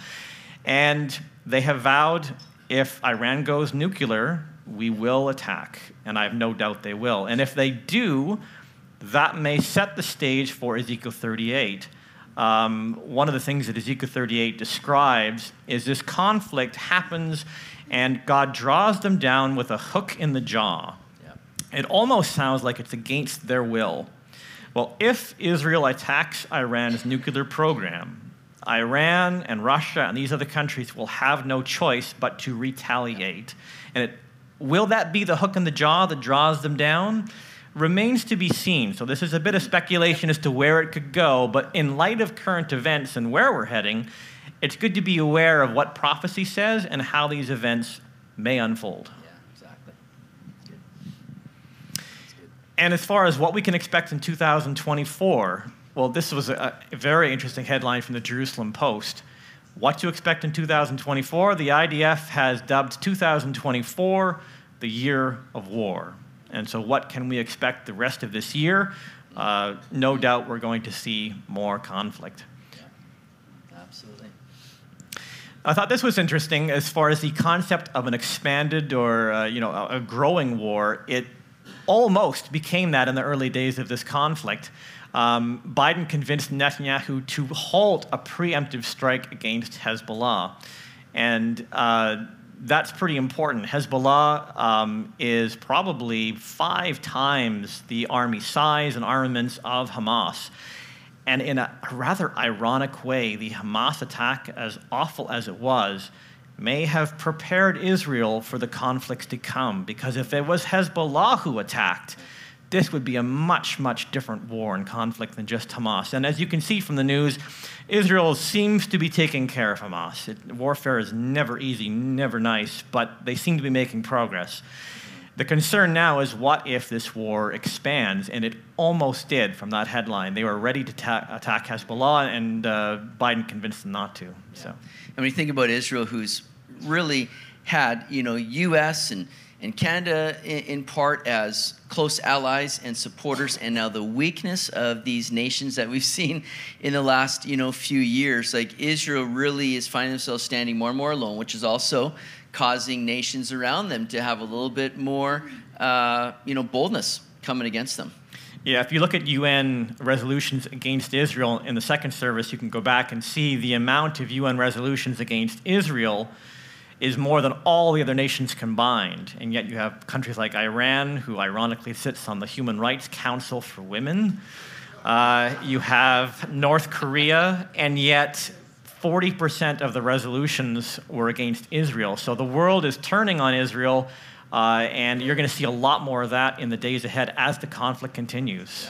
Yeah, so again, if this expands to the Psalm 83 scenario, you're likely to see not just Hezbollah get involved, but Hezbollah is kind of the next big player in the region. They have 5 times the amount of missiles. What's distinct about the Hezbollah missiles is many of them are guided missiles, whereas Hamas is kind of throwing their missiles out, don't know where they're going to land, and they often don't do a lot of damage. Hezbollah, that's not the case. And if you want to jump to the next slide, the other thing to recognize with Hezbollah's missiles is its range. Hamas missiles do not have a lot of range. They're not accurate, and they don't have the ability to hit the whole country. Hezbollah, on the other hand, as you can tell from this map, and I don't think you can quite see the amount of seconds that are needed, but once Hezbollah fires their missiles, they have 120 seconds to get in their bomb shelters. 120 seconds.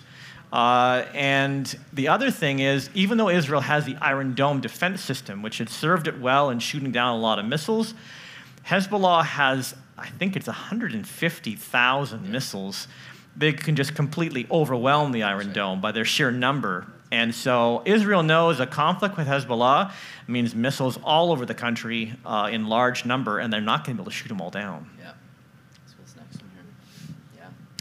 Yeah. Just recently, the World Against Israel, this is, as I said, you're going to see this growing. The most recent vote on the ceasefire was 153 to 10. Unfortunately, Canada was a part of that. But the UN has yet to have a vote condemning Hamas. And that's kind of the double standard that you see throughout, unfortunately, the United Nations, is they won't even condemn Hamas because they know they can't get enough votes. Yeah, right, so that's so sad. So here's where that's all heading here. So prophetically speaking, where is kind of all this leading? There is going to eventually be a push for peace. And as Christians, we want to see peace, but we should also not be blind to where this peace is heading, especially from the Scriptures. The United States is, of course, facing an election year, and many on the left are not happy with Biden's support of Israel at this point. I personally don't think it will last, but it's an election year. He has to appease the base, and part of that is pushing a peace treaty. And a peace treaty is something you want to have on your radar from a scriptural point of view, from Daniel. Brendan, I don't know if you want to add a little bit to why a peace treaty is significant that we should be looking for. Well, yeah, I mean, that's what everybody's waiting for in the Middle East. And we see what the Bible says in Daniel chapter 9 of the one that's going to come and bring about that peace. And that's going to be through the Antichrist, who Israel's going to accept and see as their Messiah, the one that they've been waiting for. He's going to masquerade himself as a great political figure that's going to bring this peace into the Middle East that everybody's been trying and attempting to do, and he's going to achieve that. And we talked about how that's going to also be incorporated with the third temple. That looked at that in the previous service. And so they're all waiting for peace. Israel's waiting for the building of their temple, and that's going to be accomplished through what the Bible says is the coming world leader, the Antichrist. Yeah, what we talked about in the second service is this revival that's happening in Israel, Jewish people moving to Israel, but there's a revival of their faith in Israel and around the world. And part of that is a messianic expectation. They are returning to this belief that their hope is the Messiah.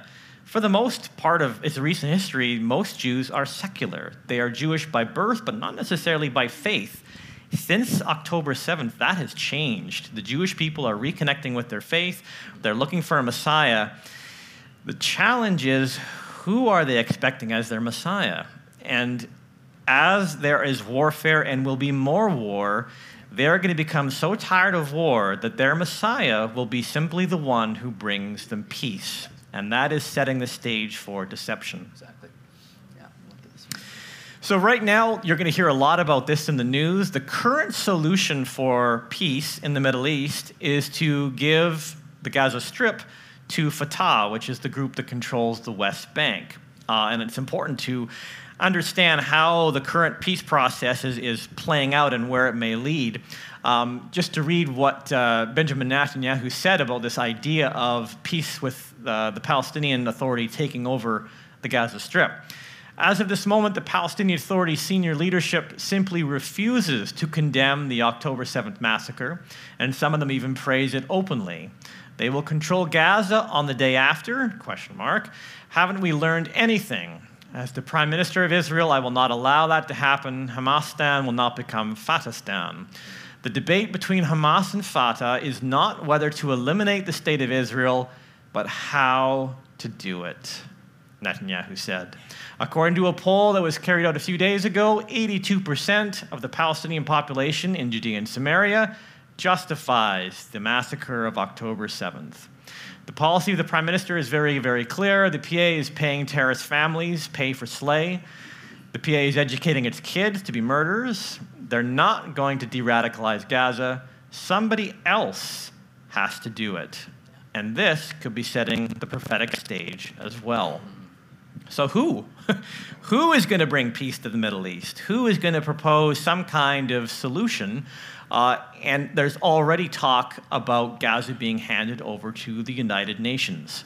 And currently the West Bank is double the size of Gaza, and the leader of the Fatah right now is Mahmoud Abbas, but he is near death. They think he's not going to last too much longer.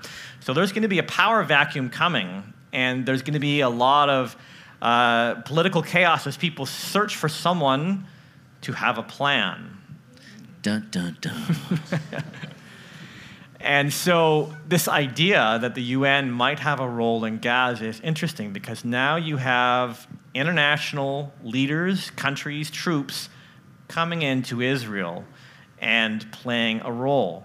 And we know from Scripture that one day there will be a peace treaty and there will be a global leader who brings about that peace. What's interesting is it says that he will guarantee a peace. And what you see right now is you have agreements between nations, but you have an outside third party saying that I'm going to guarantee that peace. I'm going to be overseeing it. And so whether this current conflict is going to lead to peace and the treaty of Daniel 9:27, or if it leads to a temporary peace that the Antichrist will then come on the scene and offer to guarantee. In other words, how do the Israelis and Palestinians trust one another for a treaty? They can't. They won't. They need a third party. And so the thing to watch is there going to be someone who appears on the scene and offers to guarantee the peace? That is what we as believers from Scripture need to be watching for.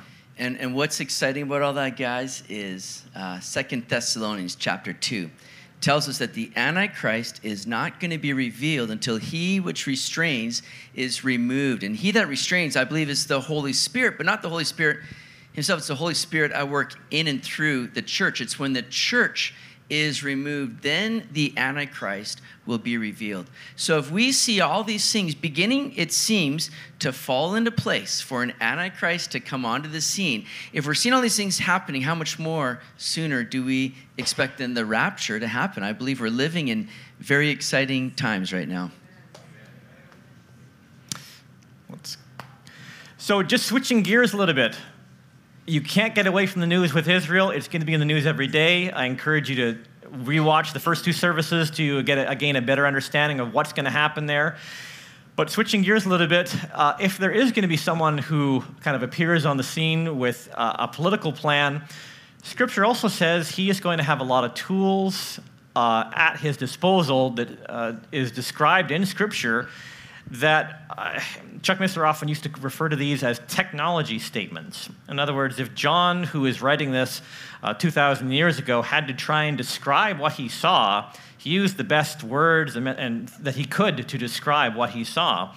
But as we look at technology developed today, we kind of go, maybe John was describing something in terms of technology, or is it supernatural? And that's something I think we need to really keep an open mind on when we're reading Revelation. Yes, there's a lot of metaphors used, but when there are verses that describe something that seems to be an element of technology, I think we need to have an open mind. Is it technology or is it supernatural? And Randy, you had a great illustration of the Revelation and the demons from the pit, what that might be. You want to share that? I did? Yeah, the helicopter. This on? No, I'm kidding. Did you guys mute me? Steve, you need to speak up more. Yeah. So anyway, I was talking like Revelation 9 talks about this strange locusts that has a description of like looking like a human and stinging and all these weird things. So I was just looking around at attack helicopters and I came across I was looking to buy one and turns out I can't afford one. But anyway. It was the Pakistani Thunderbolt attack helicopter. It is the most bizarre looking. I wish we had a photo of it. But look it up. Not now, of course, because you got to pay attention. But if you get a chance, Google a Pakistani Thunderbolt attack helicopter. It is one strange looking helicopter. And I was just thinking of, if John was looking at something like that and then trying to describe it, it's strange. I mean, it doesn't have hair on it like he described, but it's just a really strange looking piece of technology that helps you understand that what John was trying to communicate would be very difficult to do. Yeah, you think about how he alluded to it with breastplates of iron, the sounds of chariots. And when you're near a helicopter and even the face of a man, you look inside the helicopter, there he is inside the helicopter. You kind of go, wow, is that what he's describing? Maybe. Or is it in fact demonic in nature? And if it is, we're going to see some Marvel movies come to life really quick. So we don't know for sure. But so when it comes to technology, there's a number of statements in Scripture. We do have it pulled up there. So many of you are familiar with ChatGPT and AI technology, artificial intelligence technology, and it needs to be said, technology itself is neutral. Technology is not bad, and there have been Christians throughout the modern times who have opposed technology because they're afraid of technology. And I think it needs to be said, technology is not bad, but how it's used is where it becomes bad. And we shouldn't be ignorant to how technology could be used in the wrong hands, because we like to think technology is great, but imagine today's technology in the hands of Hitler and what he could have done. And yet we see Scripture describes a time coming where the Antichrist will have tools at his disposal. So this was really, it's a little bit lengthy, but really fascinating. So ChatGPT, for those of you not familiar with it, is artificial intelligence technology. It's trained on data essentially from the internet, and it's extremely intelligent to give a response, to think on its own. So a Christian researcher last year posed the question to ChatGPT and asked, could ChatGPT have a role in the end times? Kind of interesting. ChatGPT answering the question, does ChatGPT have a role in the end times?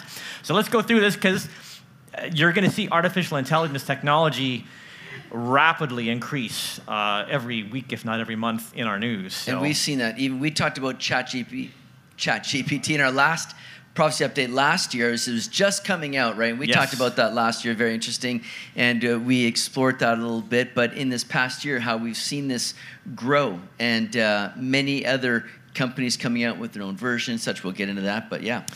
So let's read along here. So when ChatGPT was introduced in 2022, a Christian researcher asked the bot to write an article on how AI, like ChatGPT, could potentially fulfill the image of the beast, prophecy in Revelation 13.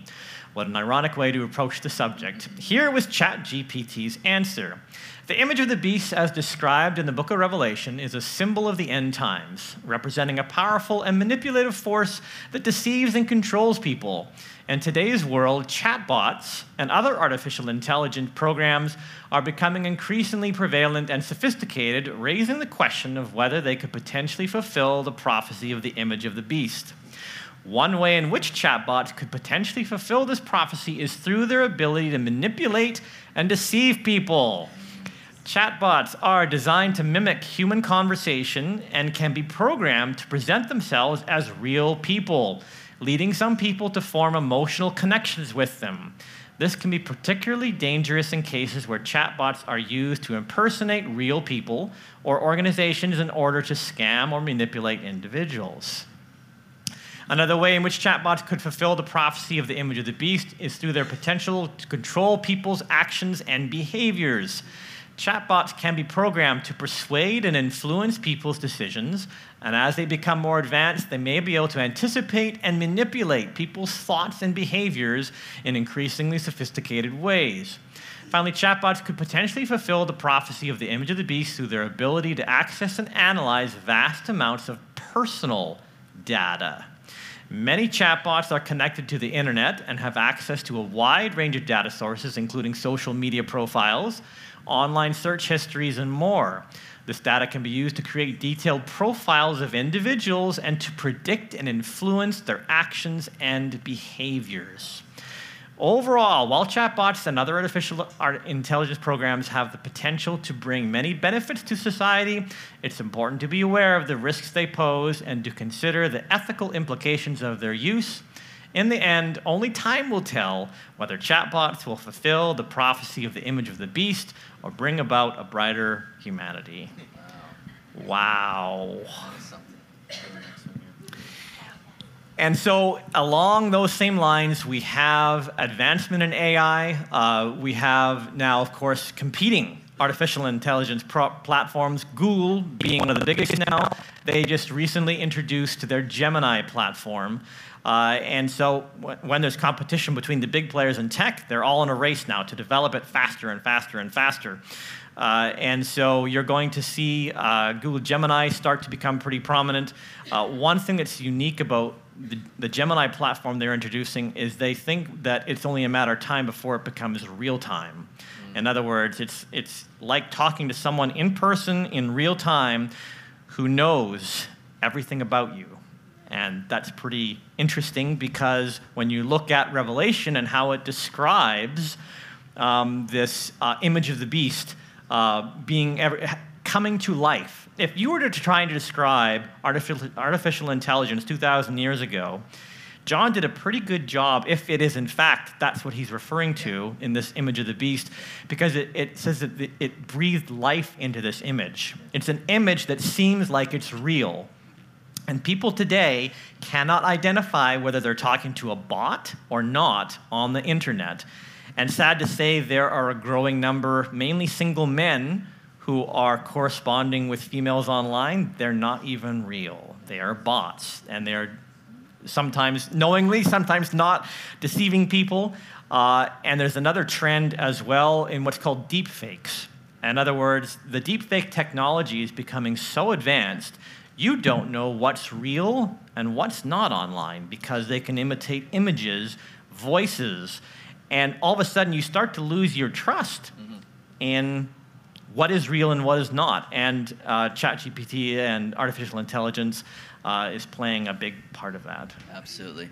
And again, just what we read about in Revelation here, Mark of the Beast, technology, we're seeing so many things coming out now, unrolling, becoming very commonplace for people, the very things that John describes in Revelation with the mark of the beast, being able to buy, sell, being able to, move around, do different things unless you have the mark. And nobody's been sure what that mark exactly is. But yet we're seeing this technology that's advancing the way that we function, the way that we do business, buy and sell, the very things that Revelation talks about. We got a video that lays that out for us here.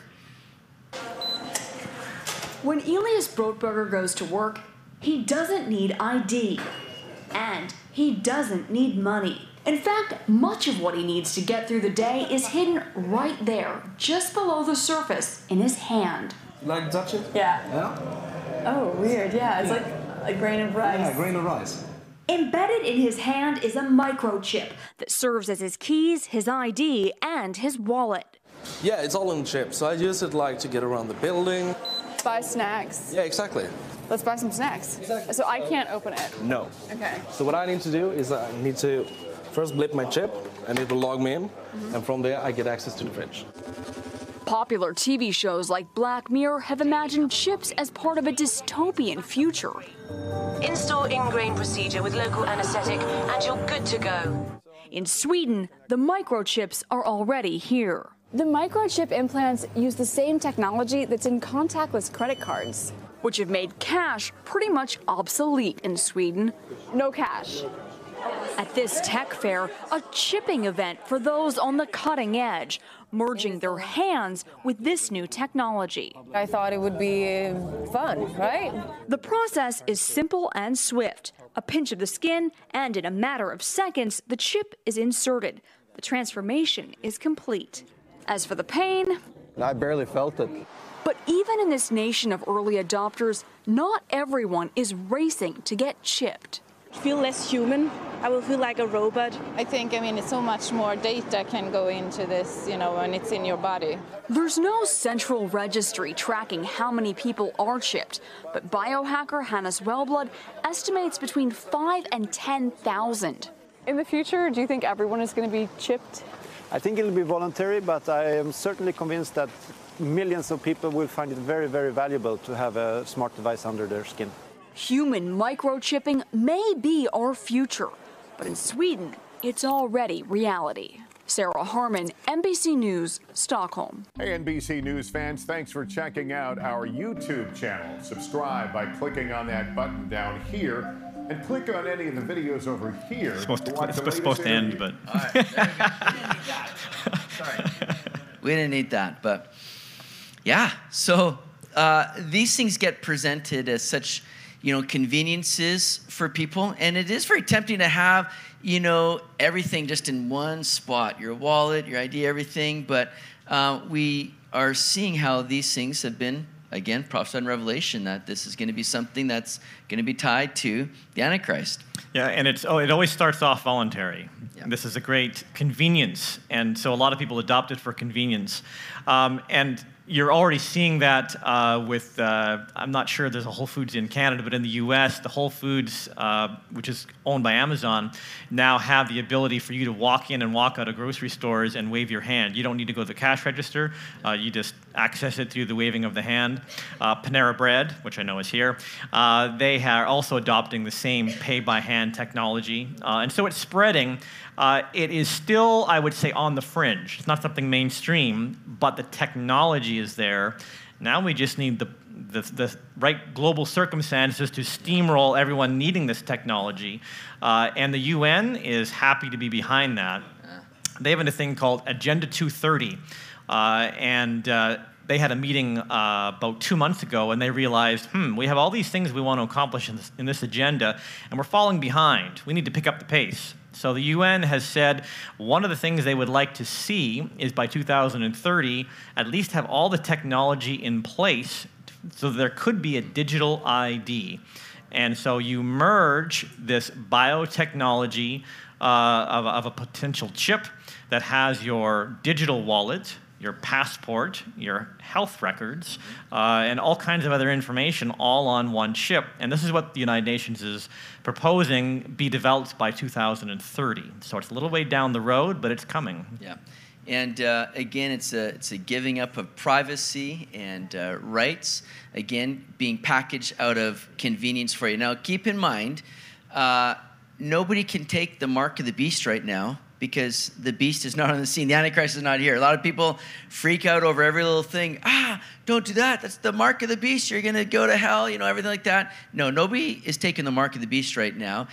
You could, fall prey to some of these things. It's not the mark of the beast right now. It might be what leads into the mark of the beast, but it's not right now. So, we need the Antichrist on the scene in order to take the mark of the beast. And we know, as we've seen, we believe that we're not going to be here as a church when the Antichrist is revealed, so we're not going to have to worry about that. I think that's probably one of the biggest fears I've ever heard about in prophecy is, what if I accidentally take the mark? Yeah.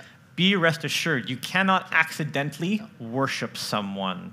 It is an act of the will. And when the Antichrist comes on the scene, those who receive his mark do so as an act of worship. Yep. So can you accidentally take the mark? No, it is an act of worship. You actively give yourself an allegiance to someone. Right. So be rest assured about that, because I hear that all the time. Yep. What if I accidentally take the mark? So good. Just in terms of what the UN is doing right now and how it might speed up this process of getting all of us to accept a digital ID, is it wants what's called the Internet of Trust. And because of misinformation, AI technology, deep fakes, how do you know what is real? And they're saying people are losing confidence in using the internet because they don't know what's real. So there is this idea that perhaps we need to authenticate who uses the internet to keep out criminals and other things. And on the surface, that sounds good. But it goes down this path of, well, the only way you can access the internet is to have a digital ID. How many of you would get a digital ID if you needed to access your cell phones? It's a question you may not want to answer right now, but one day you might. Crazy. And again, technology is not in itself evil, but this is where we're heading. And this is what the UN wants, this Internet of Trust. And I'll jump to the next slide. This is just speculation on my part, but what would steamroll this whole process? There's growing talk of global cyber attacks. You don't hear about them, but if you're in the tech world, you know about the frequency of cyber attacks. There's been cyber attacks going on between Hamas and Israel and Iran for quite a bit now. But what if there was a cyber Pearl Harbor? And what I mean by that is a cyber attack that took out the infrastructure of our country. We know it's susceptible to cyber attack. What if our utilities went down and our transportation was shut down, and thus there was no trucks to deliver food, no power at the gas station, no gas? The implications of a mass cyber attack, when you start thinking through what would happen if things were shut down, it's pretty scary. And if you add the loss of life to that, if there was a mass casualty attack that shut down something with the water purification and it poisoned hundreds of thousands of people, all it's going to take is one event like that, and the government's going to say, we need to authenticate who's on the internet to stop the cyber attacks. We need to prove who you are, and you know what? The whole world will go along with it, because we're going to be scared. We're going to do exactly what the government says, and history has shown we'll go along with what the government says when we're scared. So we're going to wrap this up here. We've got a few more slides. We're going to just run through this quickly, but some things we can learn here. So we can look to China to learn about how could the government control us on such an individual level. And China has what's called the social credit system, and they use a form of digital ID to give a ranking to people, like a number, just like your credit score. And some of you are terrified at the idea of the government giving you a credit score. But this won't just be based on finances. This will be based on a way to coerce you into government doing what they want, essentially. And so let me just tell you what's happening in China and how the government could use that here with a digital ID system. So all citizens receive an identity number that'll be linked to constantly updated score based on observed behaviors, including who you associate with, and that's significant. Some of those good behaviors include giving blood, volunteer work, financial good standing, attending Communist Party meetings.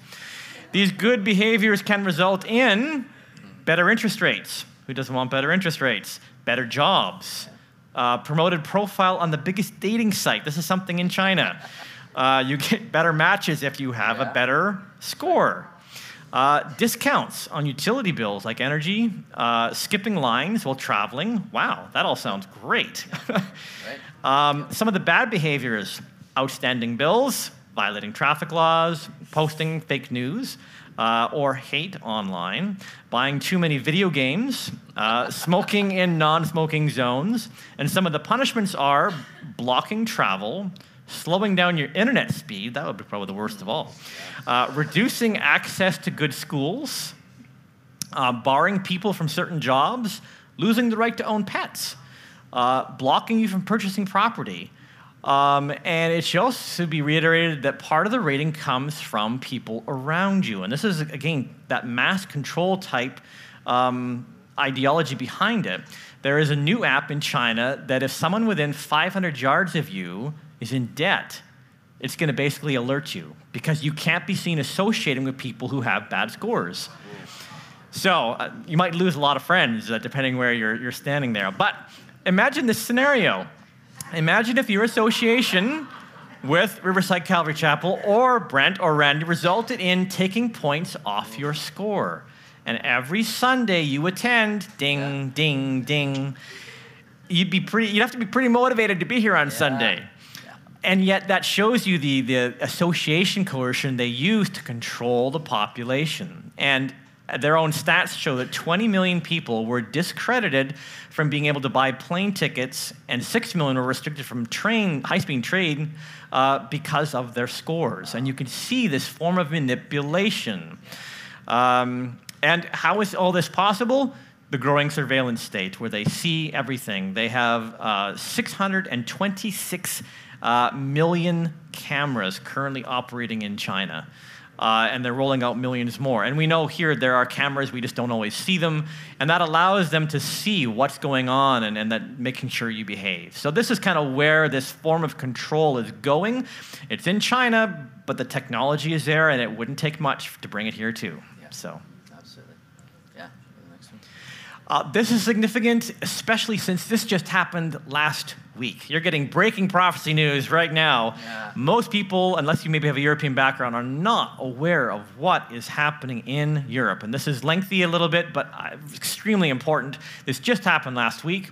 The European Parliament and the Council of the European Union reached a final agreement this week, referring to last week, on the establishment of the European Digital Identity Wallet, the first central and fully digital identification system for all Europeans. Wow.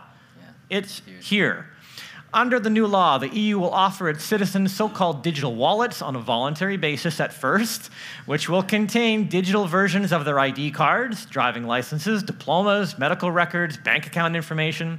These documents will be recognized as a means to access online services throughout Europe. Sound familiar?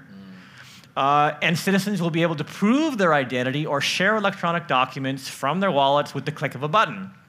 This marks an important step towards the digital decade 2030, sound familiar, from the UN, on the digitization of public services. All EU citizens will be offered the possibility to have an EU digital identity wallet to access public and private online services. Next slide. The agreement reached by the legislatures is now subject to formal approval by the European Parliament and Council. That's the good news. It is not official. It has passed one branch of their government, but it's only a matter of time before it's approved, probably in the next 2 to 3 months. The agreement follows on the heels of the G20 summit in September, where the leading global economies agreed to build the necessary infrastructure to implement digital currencies and IDs, the US and Canada included. The agreement came just a few weeks after Christine Lagarde, the head of the European Central Bank, announced that the European Union was also moving towards the development of its new central bank digital currencies. That is also coming, because it all ties together. Edward Dowd, the founder of that technology company and the author of The Cause Unknown, has long warned that any CBDC, which is a digital currency, will be a system of totalitarian control tied to a Chinese-style social credit score. See, I'm not lying to you. Right. He warned that 100% of the digital system will be controlled centrally and that a person's money could potentially be limited to a particular geographical area. Such a totalitarian system, he argued, could also allow the state to limit to people on what they're allowed to buy. Imagine no more currencies for Bibles. What are you going to do? Let's say I want to mandate a vaccine. Your financial transaction ability can be turned off if you don't comply. I wonder if we saw that during the trucker protest. Your access to your financial assets can be denied or stopped if you don't do what you're told. The idea of a digital ID system is not entirely new. In some countries, digital identification has already been implemented for government and services and online banking.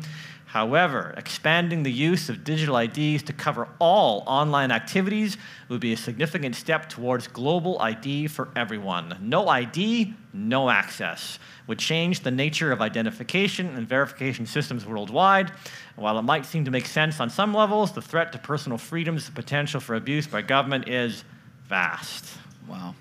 So we are heading into a very interesting year, not only a big election year in the States, but an ongoing war in the Middle East that could very well be increasing. And here's some other things to be kind of looking ahead to for 2024. We'll wrap it up with this slide here, just for things to be watching, because I felt this was something where you're going to see a lot of prophetic significance if they continue to go along the path they are. And this is what's known as the Summit of the Future. And this is going to take place in the fall of 2024. They'll be pushing at this summit for the idea of global governance and a digital ID.